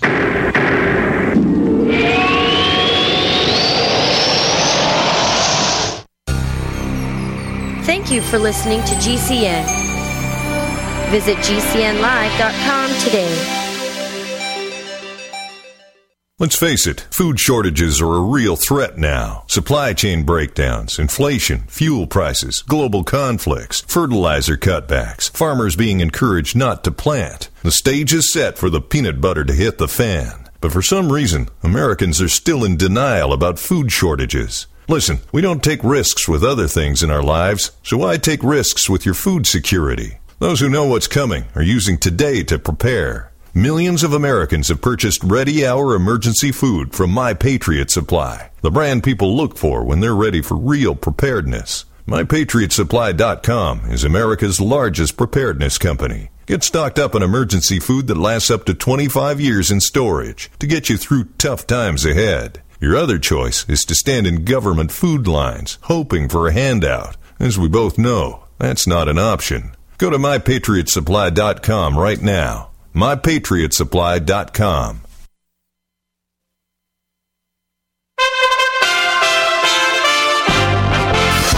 USA Radio News with Kenneth Burns. Transportation Secretary Pete Buttigieg wrote a letter to airline carriers on Thursday telling them to improve their service, warning them that new rules may be coming to better empower travelers. According to data from the department, about 24% of domestic flights have been delayed, just more than 3% of them canceled in the first half of this year.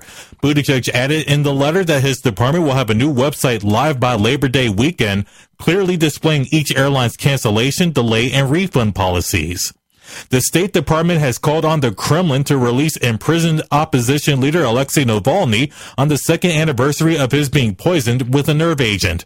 The department accused Russian officers of trying to assassinate Navalny, who was arrested after being treated in Germany upon his return to Russia in January 2021. This is USA Radio News. The New York State Inspector General said in a report that a state trooper should have been disciplined for getting romantically involved with then-Governor Andrew Cuomo's adult daughter while serving on his security detail.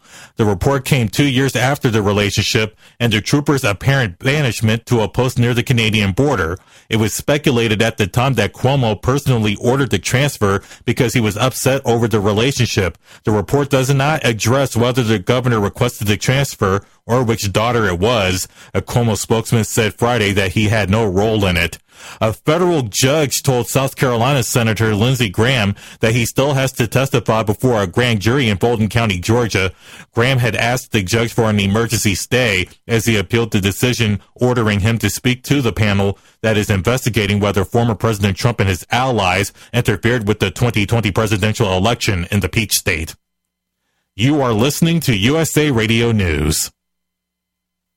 Do you need to get your hands on some extra money right now? Maybe $25,000 or more? If you're a homeowner, now is a perfect time to get cash out while homes in many neighborhoods like yours have gone up in value. You can use the money for anything. It's yours. You can buy an investment property, pay off higher interest debt, or make home improvements. If you need $25,000, $50,000, or more, now is the time. Home values are up, and so is your equity. We offer you a way to use it. No need to use your savings. Call New American Funding now and see how much cash out you can get. Call 800-721-2477. 800-721-2477. 800-721-2477. That's 800-721-2477. NMLS 6606. www.nmlsconsumeraccess.org. This is not an offer or commitment to lend. Subject to borrower and property qualifications. Not all borrowers will qualify. Terms and conditions apply. Equal housing opportunity.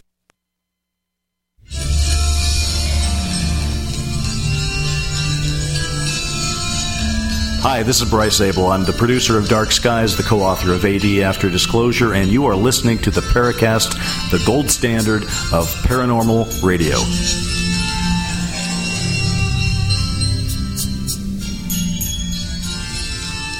Now, before you go on, Andrew Colvin is a friend of the show. He's been on 3 times so far since 2011. And he just has so many unusual stories to tell. You were telling us about meeting up with him?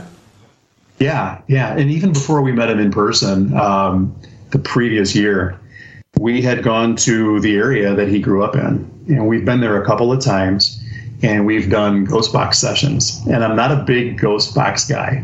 I'd never done it before. And we had a couple of different sessions right around the area where he experienced things. And the first one that we did was in the parking lot of a church that he's referred to in a couple of his books called the Bethel Assembly Church. And as we were sitting in there, one of the people in the car with us had the blindfold on, sensory deprivation type thing going on with the noise canceling headphones and, alternating AM, FM signals. And Jaci and I were asking questions, and this other young lady was answering the questions. And it got really freaky because she was giving us reports of there's a man behind us, and we turned around and there was a guy standing on the porch watching us at the house right next door to the church. And there was a woman over here. And Jaci and I started feeling the sensation around our crown chakra and the third eye area that we were electrically being pulled upwards. It wasn't painful, but it was like kind of like that sensation of when you cross your legs too long and your leg goes to sleep and then it wakes up again. But this was happening in our heads. And I got really kind of bugged by it. And I said, should we leave here? And immediately the lady with the blindfold on and the noise canceling headphones said, undeniable. So I stepped on the gas. We hightailed it out of there. That was adventure number 1. Adventure number 2 was way more significant than that. We went back to a similar location, but in a place called Bird Mountain, which is right down the road from where that church was. And this time, Jaci and the other lady had the whole ghost box thing going on, and I was asking questions. But we also had Andy and Harriet on a Zoom meeting, and they were answering questions. And they were asking questions. Jaci was answering questions. And at one point, Jaci took she just whipped off the headphones, and she said, "Why are you guys shaking the car?" Well, the car was not moving. And Harriet said, they're fighting to come through you. What Harriet basically said was, you have got some type of thing going on here right now where there are spirits that are trying to get you and they're fighting to come out. And that's just part of the story. But I mean, just phenomenal energy in that area. Yeah, I highly recommend Andy's Mothman photograph books. Very good. They really are. They're not for the faint of heart, though, are they? No, they're not. But I think that's what makes them unique and really worth reading. They do. And thank you for saying that. Like I say, he's become a very good friend of mine, and he's really been a real big help with us, helping us with our book. Yeah, I mean, when I first started reading his stuff, I thought, dude, you are way out there. And then I started kind of connecting the dots and following things, and this word synchronicity that we hear so much about, all kinds of things like that started happening in my life as well, too. I don't believe everything that he's got in there, but I certainly am curious about the things that he says because he makes some awesome points. If somebody were to go to Point Pleasant now, and not like during the festival, just a normal time. I mean, especially around some of these areas where the original sightings were, the TNT area, the abandoned electrical plant. What would they find now? So the main place I think that tourists need to go to when they visit Point Pleasant, first you got to check out Jeff's Museum, but you have to go to the TNT area, or what's known today as the McClintock Wildlife Preserve, because what you have in the McClintock Wildlife Preserve is that where they manufactured and stored the TNT, they had put it inside of what are referred to as igloos. Obviously, they're not real igloos. They're constructed of concrete and reinforced, but they're bunkers. They're overgrown with all kinds of foliage. It's a foresty area, and it's a swampy area, and it's a spooky area.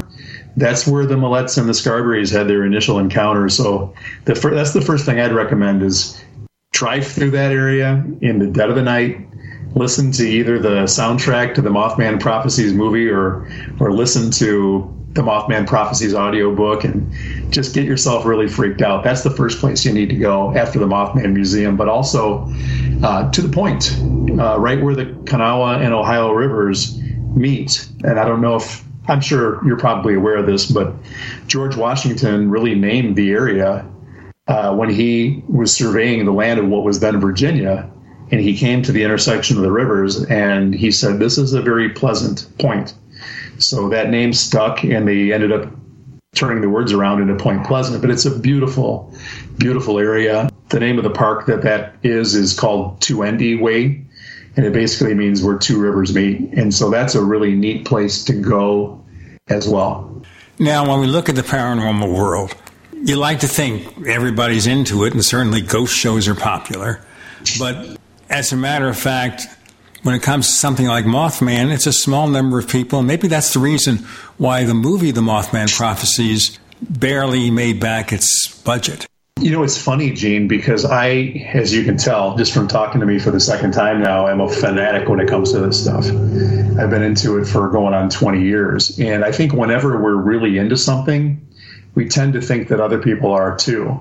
So when I have conversations, you know, with people in the business world or wherever my walks may be that day, I have to be careful not to get too deep into Mothland, because I can start talking at the level we are and it freaks people out, especially if they're just familiar with the name Mothman and, oh, that sounds neat. I've got this pin of this mothy guy with a big, you know, red heart on him and that kind of a thing. But yeah, it's a much smaller community, obviously, than the UFO community is. In fact, to the point that my friend Sam Moranto was at a metaphysical presentation this last weekend. He gave his presentation first, and his was about correlations between Point Pleasant and the sightings from the 60s and some of the later phenomena that's manifested in recent years that's been called, you know, the Chicago Mothman. And they didn't know what the heck he was talking about. They didn't know much about Mothman. They really didn't know anything was going on today or that books were out about it or any of that business. So I think we tend to believe that it's maybe a bigger community than it really is, although it is on the rise. It's nowhere near as big as other things. Unfortunate that it becomes more popular years after the event when so few people are able to even tell us what happened. Right. And like I mentioned, the people that we interviewed, with the exception of Andy and Harriet, who weren't in Point Pleasant, but were in the Charleston area, everybody that we interviewed, these were secondhand folks. These weren't people that were on the bridge. These weren't people that were in the car that was being chased by Mothman, or people that were accosted by the Men in Black, or Mary Hyre, even for that matter. She's been gone for over 50 years now. Those folks just aren't around. Well, the atmosphere around Point Pleasant is completely different now than it was back then. I mean, you have to realize in 1967, it was still a fairly isolated community. And I know before the bridge went down that you would go through there at that time, and there was just an unusual air about the place that's completely different now. I mean, you know, now it's hard to describe. It's, you know, it's open. It's a beautiful place, and very welcoming too. You know, and it kind of, as you were saying that, I was thinking, you know, Keel talks a lot about window areas. You know, areas where these paranormal phenomena can come through. And so, if we think of a window as, you know, an analogy, then maybe that window closed. Let's close this discussion for just a moment, and then we'll have Bill and Gene and Tim back. You're in the Paracast.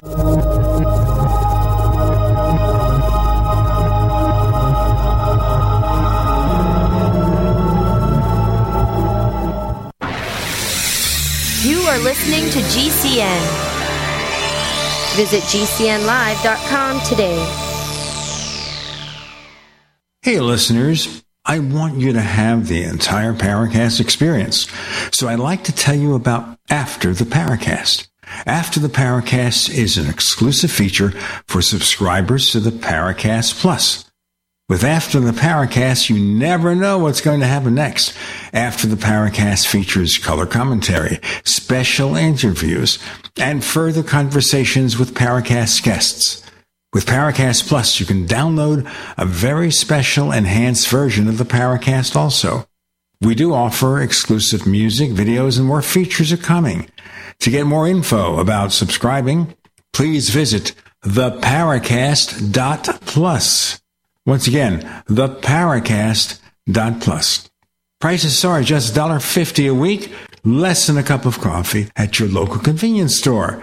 Check out theparacast.plus to learn more about Paracast Plus. If you're concerned about the power grid and want to generate your own supply of off-grid electricity, this will be the most important message you'll hear this year. Here's why. We now have a small number of solar generators back in stock. These emergency backup systems provide life-saving backup power when you need it most. And unlike gas generators, solar generators run quietly, emit no dangerous fumes, and produce an endless supply of free electricity from the sun. Whether it's wildfires, dangerous weather, power grid issues, or just getting off the grid, you'll never have to suffer through painful power outages again. Even better, all this week, radio listeners get over $700 in free off-the-grid bonuses, too. Go to mysolarbackup.com to learn more and check availability. That's mysolarbackup.com. Look for the free report, Crisis Cooling, how to make absolutely sure your meat, milk, and medicines stay safe and cool in any power outage. Yours free at mysolarbackup.com. Hi, I'm Dr. Joel Wallach, veterinarian and naturopathic physician. The Dead Doctors Don't Lie guy with an important message. Take charge of your health. Do not continue to blindly follow the system that has failed us all. I appreciate GCN listeners because you're open-minded and intelligent. If our system is so great, why is it that the United States, the USA, ranks nearly 60th worldwide in longevity and number 1 in obesity? All the while we spend more money than all the other countries combined annually on unnecessary healthcare procedures and toxic drugs. It doesn't take much to get on track. Not with the government or pharmaceutical companies, but rather you in control of your own health with a basic understanding of nutrition and supplementation. FDI Longevity has the finest quality health, sports, and energy supplements available. GCN listeners are invited to join our team of people who want to stay healthy well into old age. We are currently looking for specialists to represent FDI Longevity and save America. To buy products at wholesale prices or join our business team, go to GCNteam.com. That's GCNteam.com. Support GCN. Get healthy. As Dr. Wallach says, we all have nutrient deficiencies in our diets and must supplement with 90 essential nutrients in proper balances. At no cost or obligation, get a personal certified holistic health coach to help you develop a supplement program based on Dr. Wallach's recommendations. Call Linda at 833-VITAL-90. That number to call is 833-848-2590. That's 833-VITAL-90. Hi, this is Dr. Joel Wallach, the Mineral Doctor. You've heard me talk about 90 for life for years. 60 minerals, 16 vitamins, 12 amino acids, 2 fatty acids. You may not know this, that I've actually designed Arthrodex for animals. That's right. Your pets need 90 for life, too. Get this essential pet product by calling 877-279-9422. That's 877-279-9422. Again, 877-279-9422.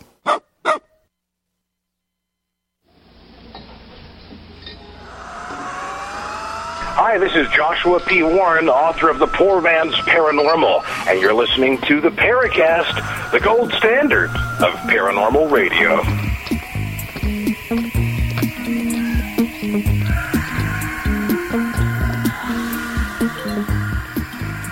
Yes, a window area. And you said the window may be closed.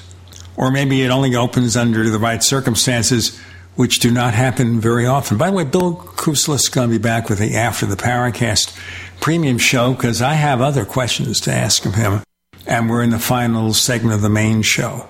But that's another theory I guess one could voice. If there are window areas temporarily allowing some sort of travel between dimensions in the multiverse, are they always open, or is it something that happens under certain circumstances? What? Whenever I hear people talk about there being a weird vibe out there, if it's weird, it's because people are kind. It's because it's a beautiful area. People are friendly. You have a nice time there. You don't have your workaday world chase you down. I don't sense any weirdness there at all. And I mentioned that we had done some ghost box sessions, and I think I'm pretty skeptical, to be honest with you, of that type of technology. And what is it really telling me? Am I reading more into it than whatever signal I might be receiving? I don't know, but I just don't sense the weirdness in Point Pleasant. I sense a community that's thriving upon the weirdness and the legend, but I don't sense it being a place of any kind of remotely close to evil or anything. I find it to be a very welcoming community, very kind-hearted, very open people. Have you ever had anybody tell you, anybody who's still alive, that, lived in the area around that time, that it was a different atmosphere, at that time, that, they felt like that before the collapse of the Silver Bridge, that there was something, hard to describe, but there was something going on, but now it's different. Now it's changed. One of the things I count myself as extremely fortunate is having had the opportunity to talk to Carolin Harris. Because Carolin, when she passed away just a few months after we met her at 74, she talked to us about UFOs. She talked to us about the Men in Black. And it was interesting the way that she described the Men in Black. I didn't remember this, but Jaci did. So I wish she could be with us here at the moment, but she just couldn't. She had recalled that Carolin had told her, yeah, there were Men in Black. She said, we thought they were government men, but there were also those other ones, which means they weren't something that she thought were government men. They were different. Like I said, I don't recall that part of the conversation. Maybe she was just talking to Jaci, or maybe, as is in my habit, oftentimes I'm not paying attention. That's entirely possible. But she basically told us there were different types of alleged Men in Black there, some that were government and some that were not. And she didn't go into detail about what that meant. So many questions, so few answers. But such a fascinating topic. Indeed. I always wonder about Men in Black because it all comes out of a legend, which is Gray Barker encountering the claim from his friend Albert Bender that 3 men in dark suits or black told him to stop talking about UFOs, forgetting later on they ended up being space people. There were stories around the world about Men in Black, but why would government agents coalesce around some tiny little town? And by the way, I did some examination of Point Pleasant, and the population, unfortunately, is decreasing. So back in 2000, it was 4,600, 43-something by 2010, and in the 2020 census, over 4,100. That's sad. I guess it is still decreasing then. I can share with you that I'll bet 10 years down the road, that's not going to be the case. One of the ladies who we interviewed, her name is Susan Sayer, and she was talking a lot about, certainly what Jeff Wamsley has done for the community of Point Pleasant with the festival and the museum. And his daughter now has a shop right down the street, and they've opened up another business or two as well. So Main Street has been really revitalized by this Mothman legend and what's happened there in recent years. But also that there's a group of young people in Point Pleasant where, to your point, for years the population has been decreasing, but there's a group of young people who are very entrepreneurial. They see the opportunity that this Mothman thing is really done for the community, and they're opening up businesses as well. And I want to say she said we opened 9 new businesses in Point Pleasant this last year, and that was during the pandemic. So that's 2021. They were opening up businesses. So I don't think they're still trending downward. I think they've kind of hit bottom and they're on the way back up now. We just haven't seen it in the numbers yet. I think from a business standpoint, and it's all tourism now. As Denny says, the Gallipolis side, they've got the accommodations, but the Point Pleasant side has the tourism. And it's not just Mothman tourism. There's a lot of American history there. Fort Randolph was allegedly, and it's controversially known as the site of the first battle of the Revolutionary War, with the whole skirmish between Lord Dunsmore and Chief Cornstalk, who we haven't even talked about yet. So there's American history there, and it's not even Civil War, it's Revolutionary War history. So it's a really neat place, not just from the Mothman perspective, but from the terrain that's there and the business, and then also the American history. So if you were to tell somebody that was wanting to go to Point Pleasant, what would you tell them to look for?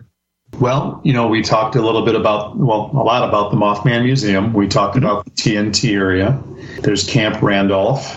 There is the Tuendi Way Park, which is right where the point is, the intersection of the Kanawha and Ohio rivers. The riverfront is absolutely gorgeous. There's a, what do you want to call it? Like a theater seating type, like stands like you'd have in a basketball game, almost like a half of a Coliseum type of thing where people sit. And Linda Lane, who is somebody else who's in our book, she had told us that every single night on the Gallipolis side, the Ohio side, that people gather just to sit down and go visit. So, I mean, just to kind of pick up that piece of Americana where people sit and visit and just chit-chat and get to know people. I mean, they love to chew the fat. They do. So, I mean, if you're into getting to know people in their own confines, so to speak, Point Pleasant's a great place to go just to talk to people. It's just fascinating. There's another part. Point Pleasant had a lot of trouble in the 1900s with floods. So they built flood walls finally because they were tired of having the Ohio River overrun their entire town every 10 years or so. So they put these flood walls up, and back several years ago, artists came in and they basically painted scenes on the riverfront side of the flood wall that depicted Chief Cornstalk and Lord Dunsmore and some of the skirmishes, and it's done very, very nicely. So that walk along the Ohio River to look at the flood wall is really, really neat. Hey, you know what was neat? This time we spent, we'll have more of it on After the Paracast. But right now, Bill, tell our listeners where we can find more of the stuff you do. So I can be found presently on Facebook. My wife and I have a research-based organization that we call Phenomenology Research Professionals. So we have a Facebook page for that. Most of my correspondence is on my personal Facebook page. That's Bill Kousoulas. It's spelled Kousoulas. Feel free to reach out to me there, either through private message or friend request. I'd be more than happy to correspond with you there. I'm going to break my confidence here. My phone number is even on that page as well. So I'm open to text messages, phone calls. Our book is coming out. Again, it's entitled Bridging the Tragedy, Silver Linings in the Mysterious Ohio River Valley, written by Jaci and me. The target date is right before the Mothman Festival, so probably right around the middle of September. So that's where you can find us. Hey, you can find us on Twitter if you look for the Paracast. Look for the Paracast on Facebook as a group. As a fan club, we have branded merchandise, 4 different logos to choose from. Just go to theparacast.shop, theparacast.shop for more information, great prices. We also offer the Paracast Plus, where you can get a version of this show with better quality audio, free of the network ads, plus the After the Paracast podcast, where we continue an interview or have special interviews, and Bill will be hanging out for us on that. We also have a special deal. For the coupon code UFO20, UFO20, you can get a 5-year or lifetime subscription to the Paracast Plus for a 20% discount. Go to theparacast.plus for more information. Theparacast.plus. Once again, theparacast.plus. Bill Kousoulas, thanks for joining us on the Paracast. Thank you.